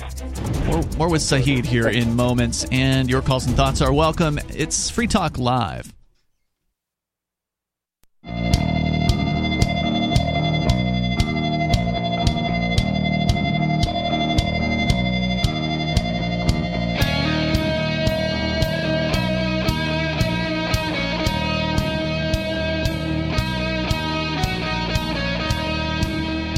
It is Free Talk Live, and the phones are open if you want to join the show. The number is 603-283-6160. That's 603-283-6160. Ian and Bonnie here in the studio tonight. Of course, you can join us online. Just head over to freetalklive.com and enjoy the various features we have there. Our social media platform, social.freetalklive.com, is running Mastodon, which is an open source, self-hosted alternative that is an alternative to Twitter. Basically does everything Twitter does, but it does it without having the big mega tech corporation involved. And you can go over to ours at social.freetalklive.com. We are probably going to have some downtime this week. It was supposed to happen tonight, but it's been put off till tomorrow night. So tomorrow, I think at 11 o'clock Eastern, there may be some downtime for both the Matrix server and for our social media server. There's going to be a major upgrade for apparently Mastodon. They're going to version 4. I have no idea what that entails, but somebody was asking me about it today, and the answer is yes, we are going to be going to version 4. So maybe what that is means that? Mastodon version 4. I have no idea, Bonnie. I was just told that it exists, and it's a thing that we're going to do. So It probably means there's going to be some new features, new graphics or layout or something. I don't know. We'll find out. But somebody had asked me if we were going to do it, and yes, the answer is we are at some point, probably tomorrow night. So just beware, there might be some downtime. It's social.freetalklive.com starting tomorrow night. We go to Sahid on the line in Maryland. Sahid, so what were you wanting to share with us tonight? Go ahead. Yeah, so I was just wanted to chime in on that conversation. So I was curious what you guys thought about how the Shire Free Church kind of like can go kind of like the opposite end of that, because I do see it as like kind of like a little like a negative spirit going on, and I think it has to do a little bit with it's that idea of liberty versus being afraid of dying. Which one would you end up choosing? And that was the conversation I ended up having a lot with folks during the whole COVID times, and I was happy to hear some of that was made into a topic, at the time, and so. Yeah, I was just curious what you guys thought about that. And I'm not real clear on what the question is. I apologize. Can you rephrase it? Yeah. Do you guys see the like spirituality as a part of this, the kind of COVID? Because just juxtaposing the killing of animals, this whole idea of like anything to kind of survive, force people to go ahead and vaccinate, versus the liberty kind of side, which doesn't really technically have a spiritual aspect, but it could. And so I was wondering if you guys had a view on that. I like the way that you phrased it at the beginning of your call before the break. Was you said that there was a spirit of anti-life was coming out, because that's really what it was. People were told not to hang out with their grandmas. Oh, you could kill them. What's more important? My grandma in Alabama told me and my aunt, because my aunt has kids which are her grandkids, I would rather die than not see my grandkids again for several more years, because my aunt was considering not letting them come back over for a while because they caught COVID, and oh my god, it was a bad cold, and if my grandma caught it, she might die, and she's like in her, I don't know, late 70s, but she was like, I would rather die than not see my grandkids for the next several years. Yeah, I think there were a lot of people who, elderly folks, who rightfully felt that way. Like, I didn't get to this age just so I could sit in my own house and never see anyone ever again. I mean, they could die while they're home alone, never having seen anyone else. And of course, this was happening to people who were in nursing homes who were dying during COVID, not because of COVID, but just because it was their time to die, except they hadn't been able to say goodbye to their family members. Or how about the people who went to the hospitals and they weren't even allowed to come into the hospital rooms with their loved ones? They were forced to stay outside of the hospital. I mean, literally, there are people that dying. Missed their kids' births because of this. So, yeah, I mean, you want to talk about a spiritual bereavement or a lack of spirituality. I think spirituality is an interesting question, Saheed, to look at COVID from the absence of spirituality, because it was disconnecting people not only from other people, but also from what was important to themselves. I mean, I think it definitely took people away from any kind of spiritual connection, because you do have to be around people, I think, to have the best connection with things. Yeah, and it kind of woke a lot of people up at the same time. For example, there's a lot of rules and regulations that made absolutely no sense. It just seemed like it wanted to go ahead and hurt as much social connection that we had. And for example, like churches not being open versus gardening sections being closed off, but other sections not. Gyms being closed. I definitely see a spiritual side to it. But, yeah, great point. And we did talk about the churches. I know that from your previous calls, you are a Muslim. I didn't see a lot in the news about any kind of mosques that were open versus closed. Did you hear anything about that? Because certainly Christian churches were a mixed bag. Most of them were obedient and doing what Master told them to do. But there were a spattering here and there of some that were rejecting the mandates and were continuing to hold their worship services, including some pastors who were actually getting arrested for doing so. Was there anything? Was there any news within the Islamic world about that, similar things happening? It's pretty much the same thing. It's a mixed bag. A lot of people in authority were, ODing, just being over the top, and then there's a lot of the community itself. And we held that religion is definitely more important than being afraid of death, because that's like a core tenet inside of Islam, is like not being afraid of death. Your time is written at a certain point, and so that became like a strong topic. I went down to DC at a certain point for the rally with Sell Big Tree. I forget what it was called, and the mandates. And there's a strong religious presence there. And what I really liked about it was I saw that the Nation of Islam actually took a strong stance against vaccine mandates during the time. And so that was a whole thing that I completely missed. But yeah, within the regular Muslim community with the mosque is the same kind of deal as you find with the churches. And so there'll be shutdowns, and then there's people who then there's times when there's Eid where people are just like, we don't care. Yeah, and I think that was really one of the benefits of this, was you could really kind of shake out who was serious about their beliefs and who wasn't. And Saheed, thank you for the call tonight. I'm getting weird noises from your phone on occasion, by the way. I don't know what's going on over there, but I do appreciate hearing from you tonight. But yeah, you really get to find out who was taking their religious beliefs seriously.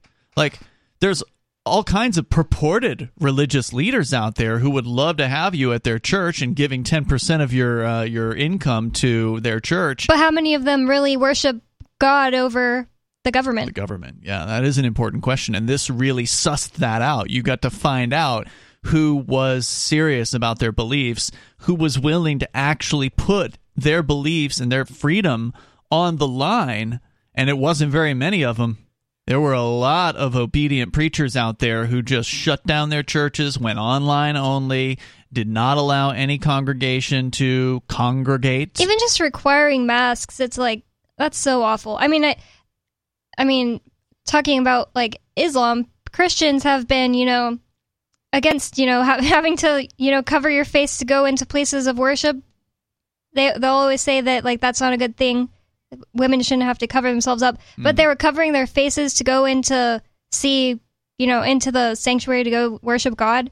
I don't see how that makes any sense. It just pointed out their hypocrisy. Put it right out there for everybody to see. And so, if you're a Christian or if you're a Muslim or whatever, and you were going to a church or a mosque that had one of these purported religious leaders who was obeying the government in these circumstances, and you're still going there 3 years later, you need to change. If you really take yourself seriously and your religious beliefs seriously, you need to change it up, and you need to find some religious people who you can agree with, who aren't going to just sell you down the river and do whatever it is that the state demands that they do. And luckily, if you look for it, you'll probably be able to find it. Even in Keene, there was that one church you went to that was Hope Chapel. Yeah. Was where Aria and I actually went during the COVID ridiculousness that was going on, and they actually did hold an outdoor meeting. So they were still trying to, I think their intention there was they were trying to welcome people in who were still afraid, right? Like they didn't want to be... I thought it was a sunrise service.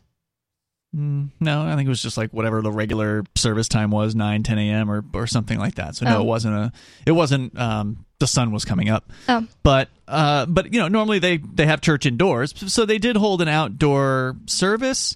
And I didn't feel like that was pandering or anything like that, because the message of the sermon was very principled, very pro-liberty. And the reason why, and I did actually talk to the pastor about it, and the reason why they were having the outdoor service was because there were, there's still some people who are scared, right? Like, you don't want to necessarily push those people away, right? You want them to hear your message and not be completely afraid. So they kind of did this middle ground thing where people were gathering outside. There was plenty of handshaking and hugging, and so all the things that weren't supposed to do was being done. And instead of being stuck in the church that you've always gone to and wanting to just being like, oh, well, we have to wear masks now. It's nice to find the people that deserve to be supported, and the type of people that are basically like your family, your tribe, yeah, and just change it up. I'm sure lots of people had to do that during COVID, which is another good thing. Well, that's my question: is how many people actually did? How many people? Because church is a social event for a lot of people. It's an excuse to go and be around people who purportedly are of a like mindset or have supposedly similar beliefs, and to commune with those people on a weekly basis and purportedly have friends at these churches. And then all of a sudden they go down this road of being totally obedient to the government and showing their true colors and what they really being really believe. Mean to the people who disagreed with what the government said. Like, yeah, some people were. This isn't a church, but even in the Facebook page for the town I lived in during the very beginning of COVID, well, I guess I was in San Antonio, but anyways, the town that I'm basically from in Texas, Cibolo, it turned into everybody on there was taking pictures of people not wearing masks and being like, this person didn't wear a mask into Walmart. This is their name. Shaming them. And it was just like, wow, I can't even believe that these are the people I've lived around.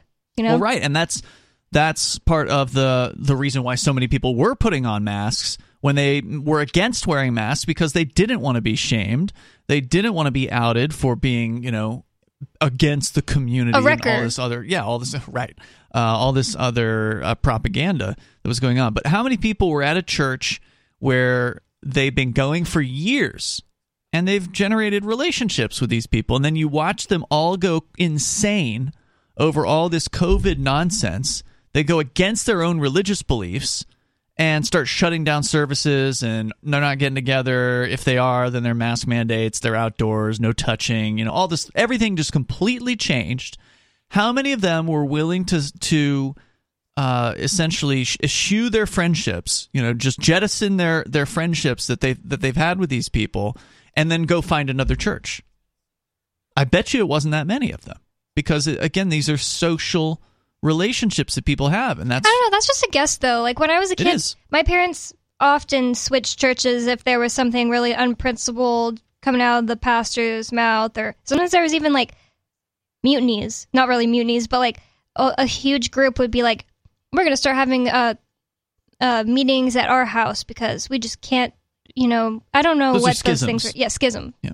I think that's standard for religion, is when a religion has a disagreement about something, they split. So I'm just saying, I'm sure that was happening during COVID over the COVID stuff. I hope so, because it was a perfect opportunity to really see where somebody stood, whether it be people in your own family or people in your church or people at your business or whatever. That was the benefit of COVID, was you really got to see what people actually believed. The people who, even within the liberty movement, we got to see it, unfortunately. There were a surprising number of people who lost their minds. They had previously seemed to be principled libertarians, and then they completely bought what these so-called scientists were saying. And they did not prioritize liberty over everything else. They became obedient. They became frightened. And it was really sad, to see that happen. But at least you know who they are now. At least it's crystal clear, and now you can choose with whom you are going to associate. So if you want to join the show here, you can. The number is 603-283-6160. Coming up, Bonnie's got another story about parents freaking out about letting their kids have sleepovers. Like something that I think all of us did while we were growing up. It was just like the standard thing to do on a weekend or whenever it was. You wanted to hang out with your friends. You didn't want to go home at the end of the night. You'd stay the night. And I know I did it when I was growing up. Bonnie, did you have sleepovers when you were a kid? At my house and at other friends' houses. Now, apparently, there are parents who are anxious, quote unquote, about allowing their kids to go to a sleepover. We can talk about that. Your calls, of course, are welcome on whatever you want to discuss. But since we were talking about, there was the medical journal, I just spotted this story on Drudge Report from the-sun.com. They say that antidepressants strip away joy for some users. According to researchers, up to 3 in 5 taking antidepressants experience the problem caused by the drugs numbing the part of the brain which allows people to feel rewarded. Researchers split 66 people into groups, which is not a large sample size, with half receiving the antidepressant called escitalopram and the other half getting a placebo. They were set a test with 2 options, one with plenty of rewards, the other with few. People on the antidepressants chose the less rewarding option more regularly than the placebo group. This suggested that they were less responsive to the treats. Professor Barbara Sahekian of the University of Cambridge said the blunting was an unfortunate side effect. She says they take away some emotional pain, but unfortunately, they also take away some enjoyment. Her team found also those given the drug were less likely to reach orgasm. They say about 8.3 million people took antidepressants in England last year. I believe it's like, 1 out of 6 or something like that? There's a large number of people. I don't have the statistics in front of me, and this was written for the UK, so I don't know I don't know how many people are in England. I definitely think more than 50% of the population's on antidepressants. Really? Is that? You think so? Maybe it's just because I'm younger and it seems like everyone's on them. All right, let me see what I can find out here. So UK population, 67.33 million. And they're saying here that it was 8.3 million that took the antidepressants. So let's see. So 8 out of 63 or whatever. It's roughly, 13%. Dang. So 13%. So that's not quite 1 out of 6, but more like, 1 out of 8, 1 out of 9 or something like that. Now, it may be different in the United States, but typically, you see similar trends between the UK and the US. But I wonder if it's worse here, yeah. That's what I say. It may very well be. But, Bonnie, you were saying at the beginning of the show that this doesn't surprise you at all because you've had people who you've known on antidepressants who've said things like this. Yeah, I thought this was just common sense. In fact, I would have thought it would be like a side effect on the bottle, like warning you, if you take this, you're going to feel emotions a lot less. It's like everyone I've ever known who's taken antidepressants says, like, yeah, I need it because I have a chemical imbalance. I just can't. I'm just depressed all the time, and there's no way I like exercising or anything like that would help me get over that. I have to take a pill, and unfortunately, that means that I just don't feel anything as much. Like everything is blunted. That's the numb. Word. Mm-hmm. It's a common word. Disturbing. And according to the Centers for Disease Control in a brief released September of 2020, so this doesn't factor in any changes that might have happened during COVID. During 2015 through 2018, 13.2% of adults over 18 had used antidepressant medications in the past 30 days. 13.2%. I just don't believe those numbers. Usage was higher among women, 17.7%, than men at 8.4%. So maybe you're more likely to encounter females, given that you're a lady. And so maybe it feels more common because of that. Antidepressant use increases with age overall, and in both sexes. Use was highest among women aged 60 and over, where it was 24.3% of older ladies. And the closer I'm getting to death, the less I'm going to want to have no access to my feelings. It's just terrifying. Yeah, I agree. And I've just thankfully, if I've known people who are on antidepressants, they don't talk about it, right? So I don't know. Like, I don't know what all my friends are taking, if they're taking any kind of medications, unless they just are admitting it. So I can't say for sure how many people I know that have taken antidepressants. I do know we did have a co-host many years ago who did take them, and he did get off of taking those antidepressants because it was making his life worse. Yeah, I was going to say, did he say anything about it numbing his personality? Because my ex-best friend that I used to live with in Texas, he took himself off, like, against his doctor's orders and everything. Mm-hmm. He's like, I'm not taking these. They make me feel awful. They make me feel like a robot, and they make life awful. Because it's just like, if you don't get the reward you normally get out of, like, eating a piece of toast in the morning, it's just like, whatever, I don't even care about this. Yeah, it sounds awful. Sounds terrible. Why would you want to live? I'd rather be depressed. He did not say that specifically, but this was 20 years ago, so I mean, I don't remember everything that he said about it, but he did say that it killed his sex drive, being on the antidepressants.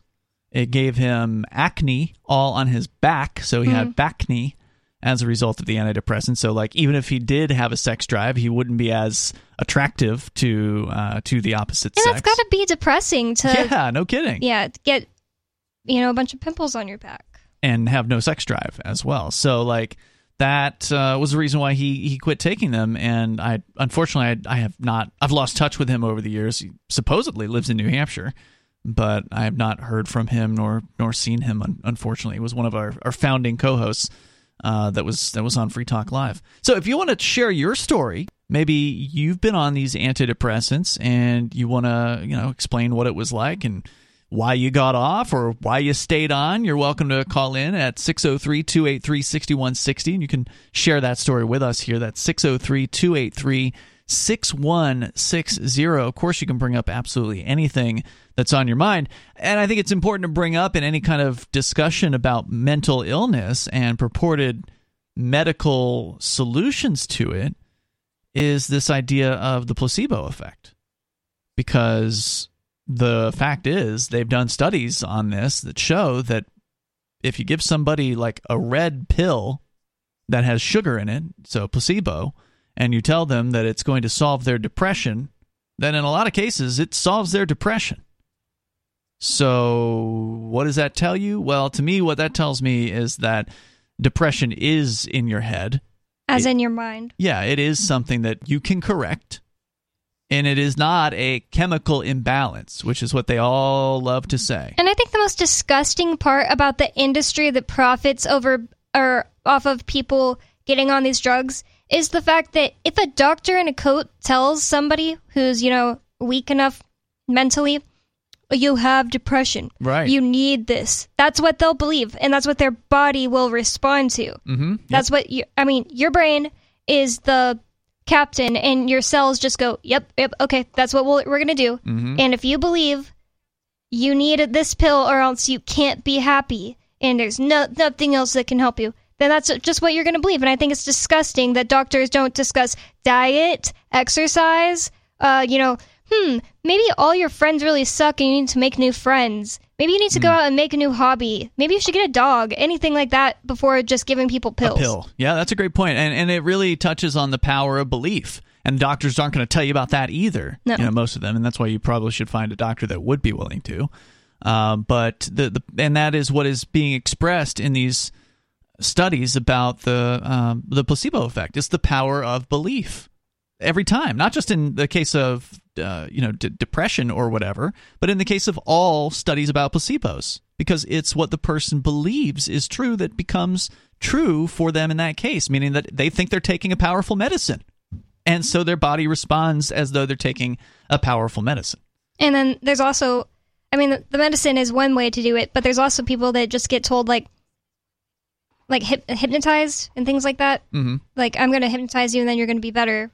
Then it works. Or they do a meditation themselves. That's because they believe in the hypnotization. Yep. Right? So it really is all about what they believe.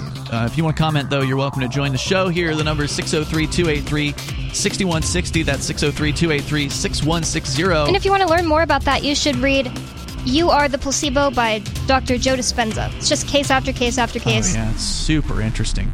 Yeah, we did listen to the audiobook of that. It was really, really great. More coming up here. Hour number 3 is on the way. It's Free Talk Live.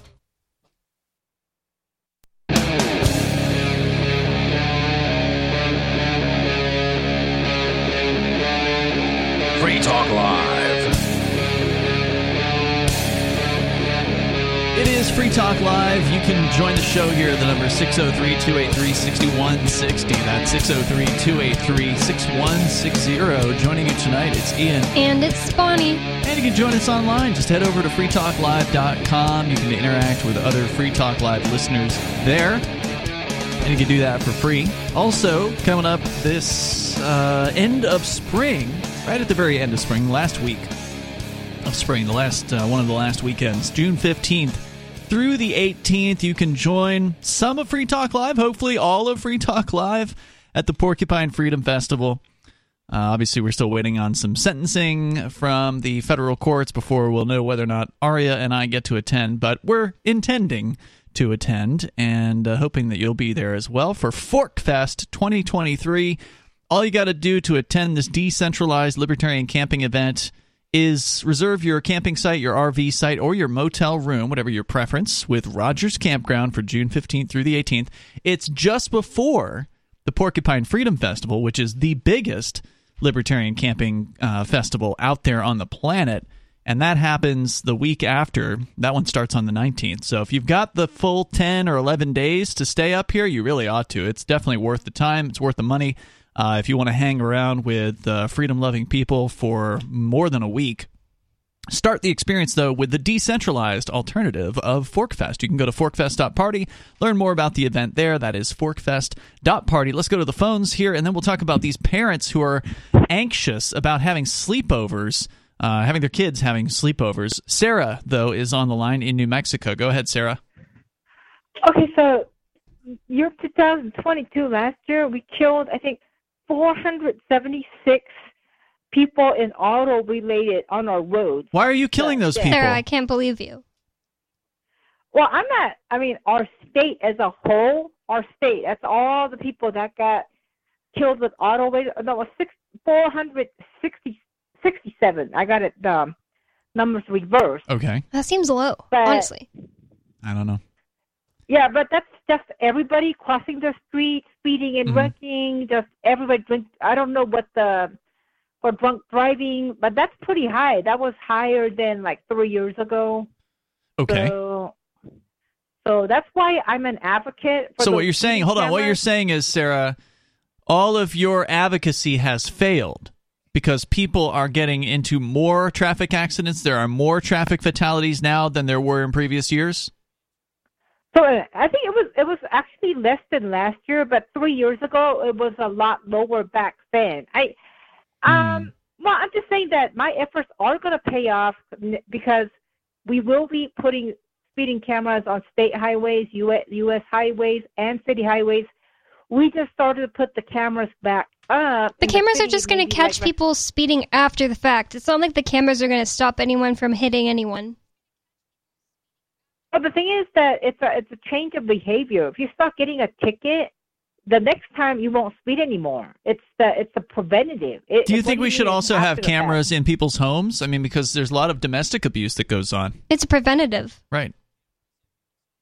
Well, I mean, that's a personal space, but, I mean, on the freeway, everybody's clothed. They're not naked in their pajamas and their underwears. I mean, you could do that at home. I don't think it's appropriate. Okay, so what you're saying is it's okay for abusers to be abusing people in their homes?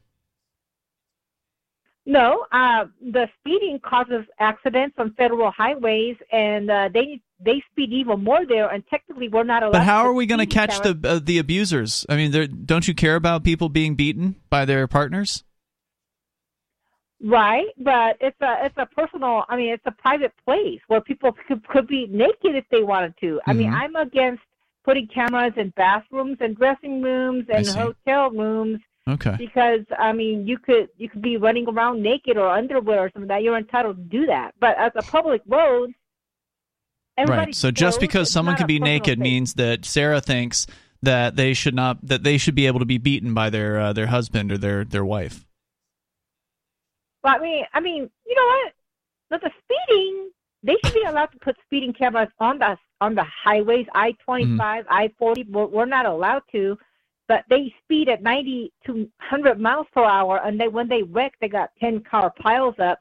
And I have no idea why we're not allowed to put cameras on the federal highways. I just think that people should have the same expectation of privacy. The people have the same right to not be filmed inside their homes in their underwear, running around in their underwear, like Sarah said. Mm-hmm. And I think that they should have the same right to not be investigated while just driving from their house to work every day. Yep, that's a good point, Bonnie. And yeah, I just want to make it clear that I wasn't actually advocating for that. I was just trying to see if Sarah wanted to violate people's home privacy as much as she does when they're out and about. And she doesn't. So I'll give you credit for that, Sarah. You don't. No, I don't. Because massage parlors, why would they be having you're topless or whatever, they'd massage you, rub you down with oil. Why should anybody have a camera there? Even though one of the... Have you ever thought about getting a job at a massage parlor? I hear they make good money. Well, a lot of them are human trafficked sex slaves that they caught in Albuquerque. Yes, they were. They rounded up a whole bunch of them. What happened to... How do you know they weren't just there because they wanted to be? Well, a lot of them were, and then a lot of them got robbed, and one of them got shot here, because there was a guy that walked in for a massage, and he shot her and robbed her, and they had the video of dragging her across the room on the hallway, but they finally caught the guy, and he got shot, and he died. That's crazy. They finally caught the guy. Sarah, thanks for calling and sharing the story tonight. So we continue here. Neil is in Arizona. Neil, you're on Free Talk Live. Hey, all those people that are getting in wrecks in New Mexico, did they happen to be listening to Sarah on Free Talk Live at the time and just drive into a tree? I don't know. I can't do this anymore. Driving into the street. Really? Hey, before the last break, you were talking about people on antidepressants. Yes, sir. And that they were having sexual dysfunction and having problems reaching orgasm. Yeah. And then you said so something that made me pass a whole mouthful of beer through my nose. Oh God, sorry. And you're like, you call in and let us know why you got out or stayed in. And I'm thinking they probably stayed in. What you said was why you got off. You meant the drugs. Yeah. Why you got off and you stayed in. I'm thinking they probably stayed in because they hadn't got off yet. And I just here comes the my nose. Get your mind out of the gutter, Neil. That's funny though. I get the joke. What can I say? I'm a typical man. But do you have any experience with antidepressants or anyone you know? No, not at all. Okay. Well, I guess they say alcohol. No, that's a depressant. It is. So, no, not really. Okay. All right, man. But, Anything else you want to share, or is it just a dirty joke for tonight? No, that about covers All it, right. guys. Thanks for the call, Neil. I appreciate hearing from you. Well, alcohol is something that people use basically to numb their feelings too and zone out, zonk out for the rest of the night, so they don't have to think about how they feel. Speaking of people with extreme feelings, Bonnie, you had a story tonight that you wanted to share with our listeners about sleepovers, meaning that parents these days, apparently, and I'm guessing the parents would be millennials in this case, because millennials are getting old enough to be, they're definitely old enough to be parents. Yeah. You are on the borderline between Gen Z. I'm supposedly 1996, supposedly the last year of millennials, and I reject that. Okay. Well, I think a lot of people would see that as borderline. I am also borderline between Gen X and millennial. No, and I prefer to be seen as Gen X over millennial. But maybe whatever. that's both of us what it is, because it's not that I don't want people to know I was born in 1996, like I was too old or something. It's that I don't like how the millennials are described, and so many of them accept what they're described like, and I just don't accept that. I don't really feel like I completely fit in with Gen Z either. I think that like 1996 to 1999 needs its own little mini thing. I think they call it Zennials, don't they? I could accept that. I think that's what they say. But anyway, these parents these days apparently are anxious, because we always hear about how young people are depressed and or anxious. And there's just so many young people that describe themselves as having anxiety and having depression. And so apparently now they're having anxiety about letting their kids simply go over to their friend's house for the night to have a sleepover. Yep. This is from the Washington Post. It says sleepovers have gotten very complicated. I don't believe it. What a once simple rite of childhood reveals about the divisions among us. The boys had been hanging out all Saturday afternoon, and Cecily Thrasher was planning to pick up her 12-year-old son from his friend's house at 7 p.m. But as evening approached, the kids decided they wanted a sleepover. The friend's father texted Thrasher to say it was fine with him if her son wanted to spend the night. Okay. When the message appeared on her phone, she felt a surge of dread. Okay, I'm sure she's going to explain why that is here, but it would seem to me like one of the benefits, and I presume without being a parent, right? Like, I'm not a parent. Bonnie, you're not a parent either. But without being a parent, it would seem like one of the clear benefits of the sleepover policy or the sleepover thing is parents are using one another as a reason to get out from having the kid for the night, right? So, like, you get to be with your husband or your wife alone in the house, and you don't have the kid demanding whatever the hell dessert or candy or television or whatever it is that they're demanding. And he's a 12-year-old, so, I mean, it's not like he's just, like, running around making messes, most likely, but... Yeah, maybe he'd just be playing video games or sitting on his phone or whatever, I don't know. But they're out of your hair.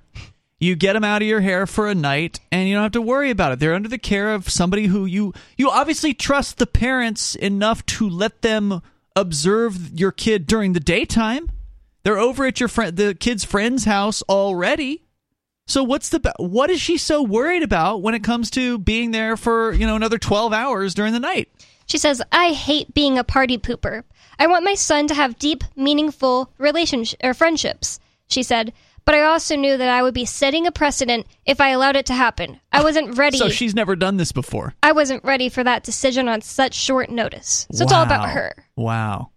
Her son's 12 years old. Right. And she's never allowed him to have a sleepover or be on a sleepover. And the thing is, like, growing up, I knew lots of people who their parents absolutely, it was out of the question. They just didn't allow sleepovers until a certain age. I knew lots of kids like that. Like, you would just know, like, oh, she can't spend the night because her parents don't allow sleepovers. Wow, I have no memory of that. Of anything like that. I could see why some parents would be like, nope, you gotta spend the night with us. You gotta be ready for school the next day. You gotta blah, blah, blah. But I just feel like my parents would always be like, because we asked for sleepovers like constantly. Either, hey, can they spend the night here or can I go there? And it would be like most of the time we could. If it was like a school night, probably couldn't. At all. I don't think we would even ask on a school night. And that then wasn't even an option. Sometimes they would just be like, "You've been gone all weekend. why don't you stay home with us, watch a movie with us or something, something like that. But it wouldn't be the things that this woman is worried about. So let's continue. She immediately started Googling, are sleepovers good or bad for kids? And child development plus sleepovers, and risks and benefits of sleepovers. All right, I want to hear what she learned in a moment here, but I also want to go to the calls here. We got somebody on the line here. What is your name, caller? You're on Free Talk Live. Dennis? Dennis, you're on the air. Go ahead. I haven't listened to you guys in quite a minute, but I were with you guys back in like 2006 when you made the move to New Hampshire. Oh, wow. Everything seems so great and everything. I have like a two-part question. Number one is, like I said, I've been out of the loop for a minute. Do you still talk to Mark Edge? Is Mark Edge still part of the show, or? Yeah, he may be on tomorrow night. Mark has been doing a lot of traveling in the last several years, probably more like 7 years. At this time, he's been trying to find a place for him and for other freedom-minded people to migrate to that's outside of the United States. And he's got some property in an Honduran island that he's been trying to renovate to make that possible for some people. So he's really been on this sort of different journey recently, and so he hasn't been on the air a whole lot, but he's trying to come on at least a once-a-week basis. Wow, that's so cool. And the second part is, like I said, I was with you guys from 2006 onward. Do you think the Free State Project was a success, or do you think it's been a failure? Oh, tremendous success. I mean, there's thousands of freedom-oriented people who have moved here, and there are more moving in every single month across New Hampshire. There's no other community of freedom-loving, liberty people like this one. There's nothing else like this anywhere on the planet. We're seeing tremendous political successes where Free Staters are being elected to state rep seats. We've probably got as many as 50 of the 400 seats now in the New Hampshire State House are now held by actual Free Staters, and there's probably another 50-plus seats that are people that are real friendly to us. So they would rank pretty highly with the New Hampshire Liberty Alliance that gives individual ratings to each of the state reps every single year based on their voting record. I think just the amount of people that have lived, their lives more free because of the Free State Project and, their communities, I'd have to say it's a success. Like, people move away from California, come to New Hampshire, and they have friends, none of which judge them for how they think. And they get to, wear a gun to the state house, or, wear a gun wherever they want, things like that, because we have constitutional carry here now. So there's an instant increase in freedom for a lot of the people that just move here based on the comparison between the states. So, yeah, I mean, there's a reason why New Hampshire was chosen, because it is a more free place. But I think the Free Staters here have helped make it freer over time. And the libertarians here are such a political force, not the Libertarian Party, but the libertarians, those who are willing to run as Republicans and or Democrats and sort of infiltrate the major two parties. They've had tremendous successes, especially taking sort of quote-unquote taking over, if you will, or infiltrating the Republican Party. It's been amazing. We have an actual Free Stater who is the House Majority Leader, and he has been for the last couple of years. Free Staters are heading up the House committees in a lot of cases that are hearing various different bills and legislation. And again, the community, so you've got the political success stories, and then you've got the community where there's market days that happen every single month in various different areas of the state where people come together and they offer whatever product or service that they have, whether it be, homemade tea or beef, chicken, that is being made on local farms, to somebody who knows how to give massages or whatever, and they're accepting alternative currencies like gold backs and cryptocurrency for their products and services. I mean, there's just nothing like it anywhere else. It's absolutely been a success, but we still need thousands more people to move here. Yeah, that sounds wonderful. It was really good talking to you. I was really dismayed to hear about what happened to you and your fellow Crypto 6. Boy, it really shows the state of which they are as a bunch of thugs. I do plan on writing to the judge and letting them know how you've changed my life. You've changed my life in the last 15 years. I would say for the better, and I think you have a lot to give. And I wish you nothing but the best, Ian. And I'll have my fingers crossed for you, man, come April. Thank you, Dennis. It's very kind. I appreciate you reaching out here tonight, and don't forget all the details regarding the judge letters you can find over at letters.freetalklive.com. Thank you for the call tonight. So, Bonnie, you were telling us about this woman, Ms. Thrasher, who is really upset or frustrated, anxious, I guess was the word that she used, regarding her son, who's 12 years old, wants to spend the night with the very same friends that he's spending the day with.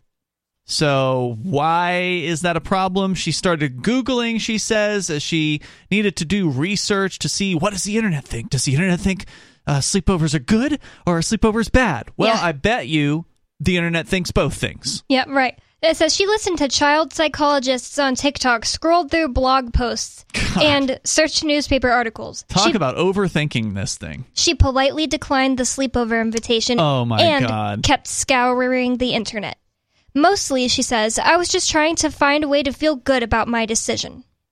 Oh, okay. So she had already made the decision, then she wanted to get reinforced by other people on the internet who also don't believe in sleepovers. Meanwhile, her 12-year-old son is probably embarrassed as hell that his mom is so lame, and she won't even let him hang out with his friends overnight. Yep. It says, a sense of clarity proved elusive, but she did find that she has plenty of company in feeling unsure about sleepovers. Among parents who are skeptical of this particular right of childhood, one question, can I spend the night, unleashes a slew of others. How well do we know the other parents? Are there guns in the house? What about alcohol or drugs? What is the risk of COVID exposure? Are there older siblings around? Will the kids be watching YouTube or TikTok all night? What do they do during the daytime? I mean, kids are constantly on their phones. And another solution to this that is better than going on the internet is like going to meet the parents. If they're just going to be sitting there hanging out with your kids all day, they probably wouldn't mind you coming over and talking for like an hour. How is it that... okay, so like, again, not that I know a whole lot about parenting. I don't, but I was a kid at one time. My parents met the parents. My parents met my friends' parents. I don't think they would want me to go hang out at somebody's house without knowing who the parents were. So, like, does she not know who this father is who had said he was fine with the kids spending the night? Does she have no idea where her son is spending his afternoon? And again, if she's concerned about what they're going to watch or what they're going to get into, like, can they not get to the family's guns during the middle of the day as well? Why is being there at nighttime so much more dangerous than during the day? I don't know. She has more questions. She says, is it a girls-only or boys-only gathering? And what about kids who don't adhere to binary concepts of gender or sexuality? I never even considered that. Like, do those kids get the same, get to hang out with their parents as much? Are there really that many kids like that at all?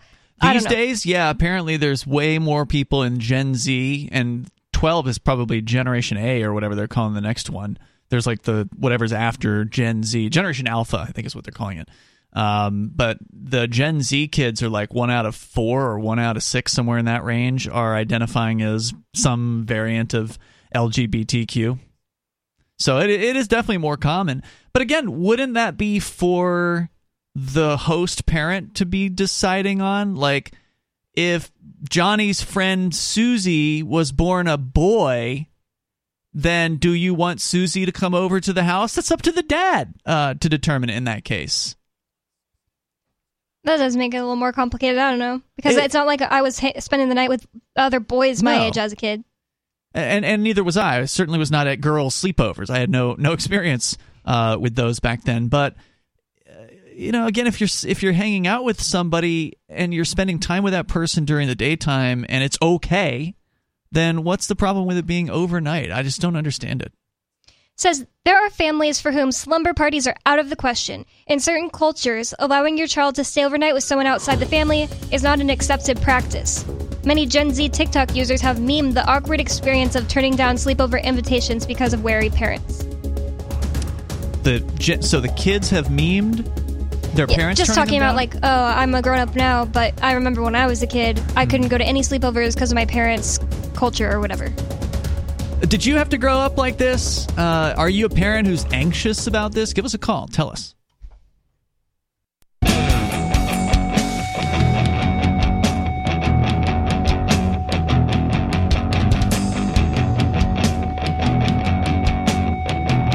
Free Talk Live. You can join us here. The number is 603-283-6160. That's 603-283-6160. And here in the studio tonight, it's Ian. And Bonnie. And you can join us online if you appreciate the work that we're doing here at Free Talk Live. You appreciate the message of liberty and peace and freedom that we talk about 7 nights a week on broadcast radio and beyond on the internet. Then you can join our AMP program, or rather AMPS, which stands for Advertise, Market, Promote, and Support. And you can do that over at amps.freetalklive.com. We don't have any paying advertisers at this point on Free Talk Live. And you know what? I'm fine if it stays that way. I would not be bothered if we never had another paying advertiser again on this show. I would love it if we could make all of the bills, get them all paid through direct listener support. That's always been like an ideal for me. And we're in a position now where that's more possible than it's ever been. And it seems like lots of listeners are deciding that is worth it to them. Yep, we've seen a lot of former amplifiers step up and come back. So thank you to everybody that's come back. Two people that don't use the internet mailed checks to me. That's true. So nice. Yeah, thank you for that. I really appreciate it. If you want to, you can call in, during any break. We can tell you about what the mailing address is as well if you want to help us there. So thank you for that. We definitely appreciate the support. And you get some perks. You get some benefits that you can connect with other Free Talk Live supporters as well, and some of the hosts, and there's a variety of different things you can learn about over at amps.freetalklive.com. So, Bonnie, you were sharing with us this story from, I think, the Washington Post about a parent, or more than one, presumably, that's anxious, so-called, about their kids going over to their friend's house overnight. And sleepovers, which we all grew up with. It was just sort of the term in this article is a rite of passage. I don't know if it's a rite of passage. I mean, obviously kids grow up without them in some cases, but wouldn't a rite of passage mean you get to start doing that because you're finally old enough? I don't know. I feel like I was having sleepovers pretty young. Yeah, I don't think you need a sleepover to be a well-adjusted person necessarily. But I do feel like but it helps. I think kids that you had that kind of a relationship with became like your best friends. Like you could have friends at school, but you're not going to be as good friends with them as the ones that actually like your parents know each other and you're allowed to hang out outside of school. And that's a fact. It's definitely a more spend all night talking, bonding experience for those people. Some of my favorite memories in my life are just staying up talking about silly things with my friends my age. Some of those people are still my friends to this day. I think it's sad. I mean, it really is a statement here, the fact that these parents aren't allowing their kids to go over and have a sleepover. Just worrying about something bad happening when most likely all they're going to do is be like, do you believe in ghosts? Yeah, my cousin said he saw a ghost. And that's what they're going to be up doing, Or whatever, playing video games but the fact that they're together, I think, is what should be encouraged here. Is the kids these days are so disconnected from society. They're disconnected from each other. I mean, we've seen the studies that show that teenagers these days are not going out and hanging out in person anymore like they used to, like they did in the 80s or the 90s, or maybe even the aughts. They're not. They're staying home. They're staying on their devices, and they're staying separated. And it's so weird coming from the general public when all of those type of people always say, oh, I couldn't homeschool because I want my kids to be socialized. But then they won't let them go over to their friend's house. Yeah. All right, so what else is in this story that you wanted to share? It says millions of parents post under the viral hashtag no sleepovers. They flock to parenting influencers and psychiatrists on TikTok who expound on various sleepover risks. Like what? Like having fun?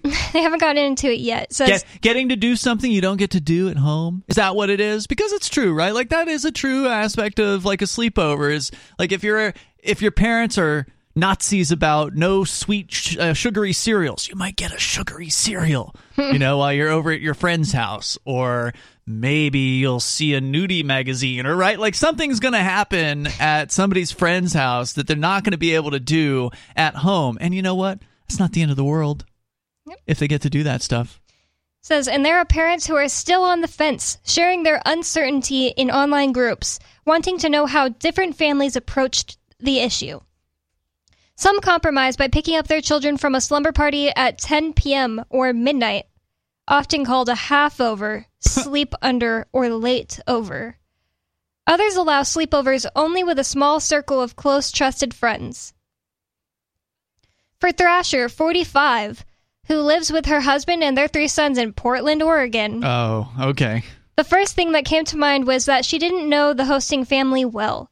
She also feels protective of her multiracial boys, who are often the only kids of color in their group of friends. I wonder why that would be in Portland, Oregon. And again, I mean, aren't you protecting them from the experience of them being able to be known and appreciated by their peers? Like, aren't you protecting them from having experience with being with other human beings for an extended period of time? I mean, she's protecting these kids to death. Right. It says for Heather, a mom of 2 teens in Massachusetts, who asked that her full name not be used to protect her family's privacy, the pervasiveness of alcohol gives her pause. I mean, like, it's just like, if kids are going to steal alcohol and drink it, they could basically do that anywhere. Sure. I don't see why, You like, could do it in the middle of the day. unless you are afraid that the parents are going to give your kid alcohol. In that case, you just need to get to know your kids' friends' parents better before you let them sleep over. Which I like we already discussed. I remember my parents, who were not Nazis about sleepovers, always being like, "We need to know the parents. Yeah. We need, before." Absolutely. And, go to their house. Take a look around. See if there's a huge-ass liquor cabinet sitting there, and then talk to the parents about any concerns that you might have about that. I will say this, like, that never happened. In the entire time I had sleepovers and or went to sleepovers, well, first of all, my parents didn't have alcohol in the house. They weren't drinkers at all. I mean, my mom might have like a sip of wine twice a year or something like that. So there was basically no alcohol in my parents' house. But I do not know whether there was alcohol in my friends' parents' houses. We never got into that. That was never something. I mean, I don't think I was doing sleepovers when I was a teenager by that point. I'm pretty sure I had grown out of it by that point. I don't remember when the cutoff date was, but at some point that just wasn't something that I did anymore. And by that time, so by the time I was interested in alcohol, which would have been 16, 17, 18, I'm pretty sure I was beyond my sleepover phase. But maybe the argument would be that, well, now kids know more about alcohol and they're more interested in alcohol than, I don't know if that's true. I don't know if there's any truth to that. Yeah, I don't know. But look, I mean, are you raising your kids right? Because if you're raising your kids to where they are prohibited from alcohol, then guess what they're going to do? They're going to be interested in it. They're going to be interested in trying the thing they're not allowed to try. Here's what she says. She says, I could see what other parents were posting on social media themselves, and it made me wary. Photos of hard liquor, glamorizing a culture of drinking. Okay. So, but yeah, maybe you don't want your kid going over there. Yeah. I get that. But does a parent drinking alcohol, sometimes necessarily mean your kid's going to get it from them? I don't know. Well, I mean, not necessarily, but it certainly does suggest a certain acceptance of that over at that particular household. That would she mean did say she has teenagers. She says she has teenagers? A mother of 2 teens. Yeah. I mean, it does suggest that alcohol is acceptable at that household. Whether or not they allow their children to have it, I don't know. Yeah, maybe it's not like the most ridiculous decision. Out to of all keep your these kids away from reasons, it's not the most ridiculous one. But wait, just to clarify, I just don't know. Are we talking about Miss Thrasher in this case still? No, it's Heather from Massachusetts now. Okay. Mom of 2 teens in Massachusetts. Right, okay. Well, the only thing I have to say about that is, like, when I was a kid, our friends up the street, one of my best friends, her parents always had lots of alcohol. They were German, and they just had a lot of alcohol. And the one time that she got into it, I wasn't with her. She was by herself. She posted a picture of herself with a liquor on, like, her MySpace, thinking her parents wouldn't see it. They made her post a picture of herself with a piece of paper that wrote, that was my parents' alcohol.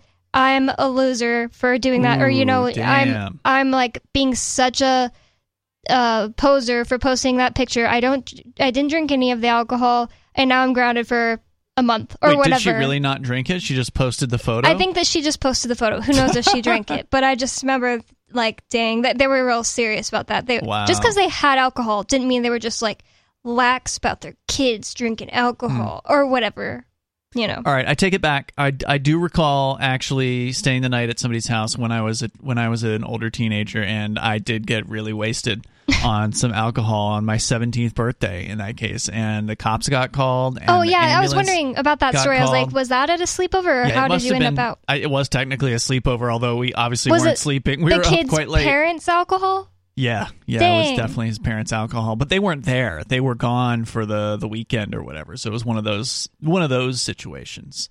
Stealing.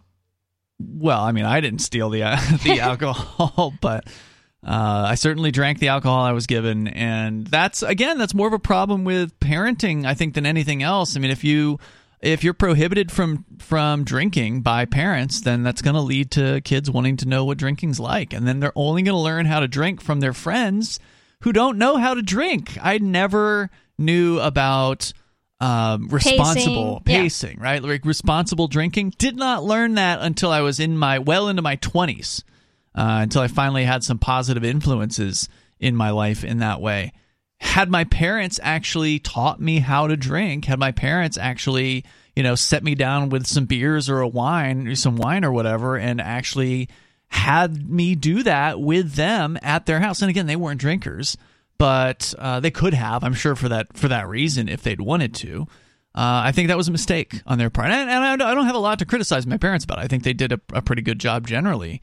I mean, they didn't abuse me or anything like that, but I think keeping kids away from things like that they're going to encounter. I mean, I'm not saying you should smoke crack with your with your kids or whatever, but alcohol is a fairly pervasive thing in American culture. There's a very good chance your kids are going to come across it at some point. So, do you want them to have a healthier attitude towards it, or do you think the total prohibitionist view is going to work? It does seem that in America, it's like anytime somebody turns 21 and they start drinking alcohol, not everyone that I know, but it seems like most people I know have at least a little phase of like getting blackout drunk every time they drink, because it's like wait. You actually know people who didn't drink before 21? Well, I wouldn't say didn't drink before 21 at all. I just mean, now they're allowed to buy it and they're out of the house. Most of the people I know is actually a different story, Bonnie. They've drunk so much prior to 21 that when they turn 21, they're actually done with it. I think that, I seriously think that more people are not interested in alcohol as weed anymore. Like, when I was in high school, I didn't want to tell this story because I don't know if my parents are listening, but I drank alcohol once at a friend's house. Yes, It was stolen from her dad's, and it was beer, and we each just drank, a beer, and we had never drank before. And this was how old were you? It was 2011, so I was 14. Okay. And we were just like, this sucks. Like, why do people like this instead of weed? And that was my attitude until, I was, 19. I didn't want to drink again. I was like, why would I want to do this instead of, smoke weed? And then what happened at 19? I had a friend that was older, and she just would let me have, a little bit of wine at her house sometimes. And I ended up liking alcohol more. I'd get people to buy alcohol for me. And I liked, alcohol and weed at that point. And then it's just the older you get, the more alcohol makes you feel horrible, even if you don't get crazy drunk. So now I just don't want to drink it at all because it just makes me feel horrible because I guess I'm old. You're definitely not old, but you have come to the conclusion that it does not benefit you. Yeah, and the other thing is just the more you know about health, the less you want to dehydrate your body for no reason. Yeah, and especially when that. like stuff like kratom is just better to me. I don't want to be out of control of my body. I don't like that idea, being out of control of my body for an extended period of time. I don't want to do that. It's creepy, and you wake up feeling awful and embarrassed. Oh, what did I say? I don't want to feel like that ever again. It's awful. So this whole no sleepovers thing, #no sleepovers, and it is a thing. I did search for it here. This sounds to me like helicopter parents. This sounds to me like the hovering parent that's always worried about what their kids are doing. They don't want to give them any kind of freedom. This is the antithesis of the free range kids viewpoint, which I'm a big fan of. I like the idea of free range kids. What else? Ariel Sullivan, this is a third mom, a 37-year-old mother of two in New Jersey, says she doesn't want her kids on screens all night. I get very upset when I pick up my kids from a play date and hear, oh, we watch TV the whole time, she says. I want my kids to be outdoors. I want them to be playing at night and learning how to socialize. I don't think that she was specifically saying at night. I think she was saying she's afraid that if she's not watching them, they're going to be on screens all night. It's not the worst excuse either. Yeah, I get that. And if that is truly what is happening at a sleepover these days, if that's what kids are doing, is sitting in the same room together on their phones, then it's like, what's the point? Like, you're not doing something together. Just because you are physically together and you're on your own devices looking at your own thing, you're not doing something. But the other thing is, like, have a conversation. Like, be brave enough to have a conversation with the parents. Be like, Jimmy can't spend the night if they're going to be on phones. Sorry, that's my rule. That's my rule. Yeah. And if they're like, oh, I'm sorry, then he can't spend the night with us. It's one thing. And maybe you're going to find parents that would say, like, you know what, we agree with that. We're going to start enforcing the same thing. Just be brave enough to have conversations with other parents. Because, like, we know a parent who is absolutely no screens until they're old enough to be dropped off at the mall by himself, is what he says. So I could see, because of the things that he's told me about how bad screens are for developing brains, like it's basically like giving your kids crack cocaine, I can understand that being a reason. If it's health reasons, like other than COVID-19, because your kids are not going to die from COVID-19. Well, by the same token, the individual you're talking about, and I don't think he would be embarrassed to say who it is, it's Jay Noon, and we're hopefully going to have him back as a co-host soon for listeners that remember Jay. He's got kids now. He's got 2 of them, and they're young. 1 and 3, I think, are their ages. But Jay is doing a great job, it seems like, raising these kids. And so, like, he's not going to be the kind of kid. He's not going to be the kind of parent, I don't think, that would refuse a sleepover. So while on one hand he is definitely rightfully concerned about screen time, on the other hand, I don't think he has that same concern about, like, actually, because he wants people to be together. He wants, his kids to actually have physical friends. That's the whole point of not being on the screen, is to actually interact with other humans. I would be really interested to ask him specifically, like, when your kids are old enough, because right now they're really young, are you going to let them go to sleepovers at, like, maybe 8 years old? I don't know. Is that too young? I feel like I was at 6 or 7 or something like that. Maybe I'm remembering a little younger than it was, but I'm pretty sure I was like 7. I was definitely having sleepovers at like 6 or 7. Yeah. It's easy for me to remember where I was or how old I was because I know how old I was when I lived in each place. And I was definitely having sleepovers even when I lived in Kansas, which I moved away from there when I was 5. So, yeah. And I remember one time, this is just kind of interesting to the story. One time, I was having a sleepover for my friend's birthday at her house, and I lived in Kansas, so I was between the ages of like 3 and 5, and the mom was letting us play with makeup, and I remember being like, my mom won't let me. I don't remember this. It's so weird, because whenever I think of this memory, I'm like, it's so weird, because I don't remember my mom ever saying, like, you can't wear makeup, but I think that maybe I had gotten into her makeup, and I knew I wasn't allowed to play with her makeup, so at the sleepover, I was like, I'm not allowed to play with makeup. And all the other kids did, and I didn't. Oh, and you didn't? Wow. Yeah. You and she was just rules. like, yeah, I followed the rule. I self-followed the rules. Oh, you're such a good daughter, Bonnie. Let's go to the phones here. We got David on the line in New Mexico. You're on Free Talk Live. Go ahead, David. I'm Bonnie.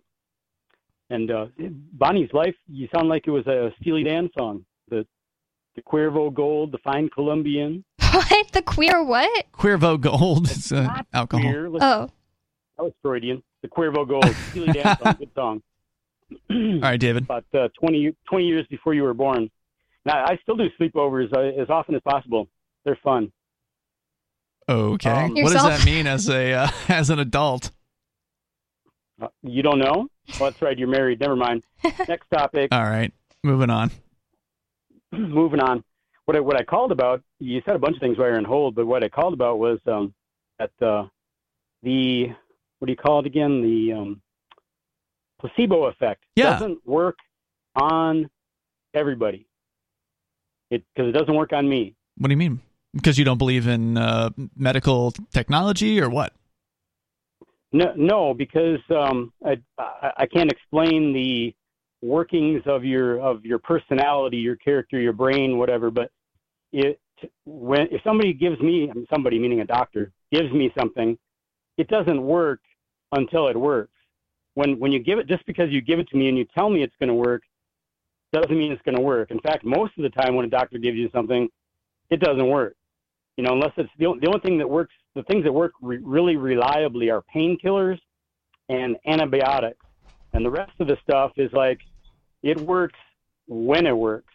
And until it works, it ain't working. Well, it may have something to do with your maybe you're skeptical towards doctors in general. I think a lot of people believe in doctors, and so therefore when the doctor says take this, it'll help cure your blah blah blah, whatever the problem is, they believe it. Or the other way, like when a doctor says you have blah blah blah disease, you're just going to believe it. You're going to die soon, and then they die soon because they bought the story. But I could totally see that, David, that maybe it just doesn't work on some people as much who, think harder. Yeah, makes sense. Yeah, well, I worked in a hospital for a couple of years, and so I don't believe doctors.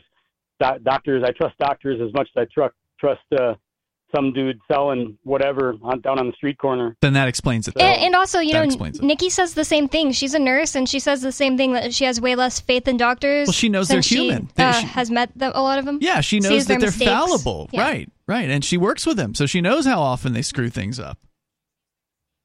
Yeah, exactly. And so my advice to people is you can't really do, when it gets down to the nitty-gritty, you can't do your own medical work, but you had better be advised to do as much research on whatever you think you got or whatever you may have or whatever they tell you you have. You had better spend a whole bunch of hours researching it yourself, because your doctor ain't gonna. It's a great point. Is way too busy. Yeah, they're way too busy to. They know whatever it is they know already. That's what they're gonna base treating you on. They're not gonna spend a bunch of extra hours to research what Bonnie or Ian have going on. They're gonna rely on what they've already learned, and they may not know near as much as somebody with some intelligence that spend a couple hours or a couple dozen hours researching the latest knowledge on the subject. So. Yeah, I've heard that doctors are usually like 30 years behind like the current science.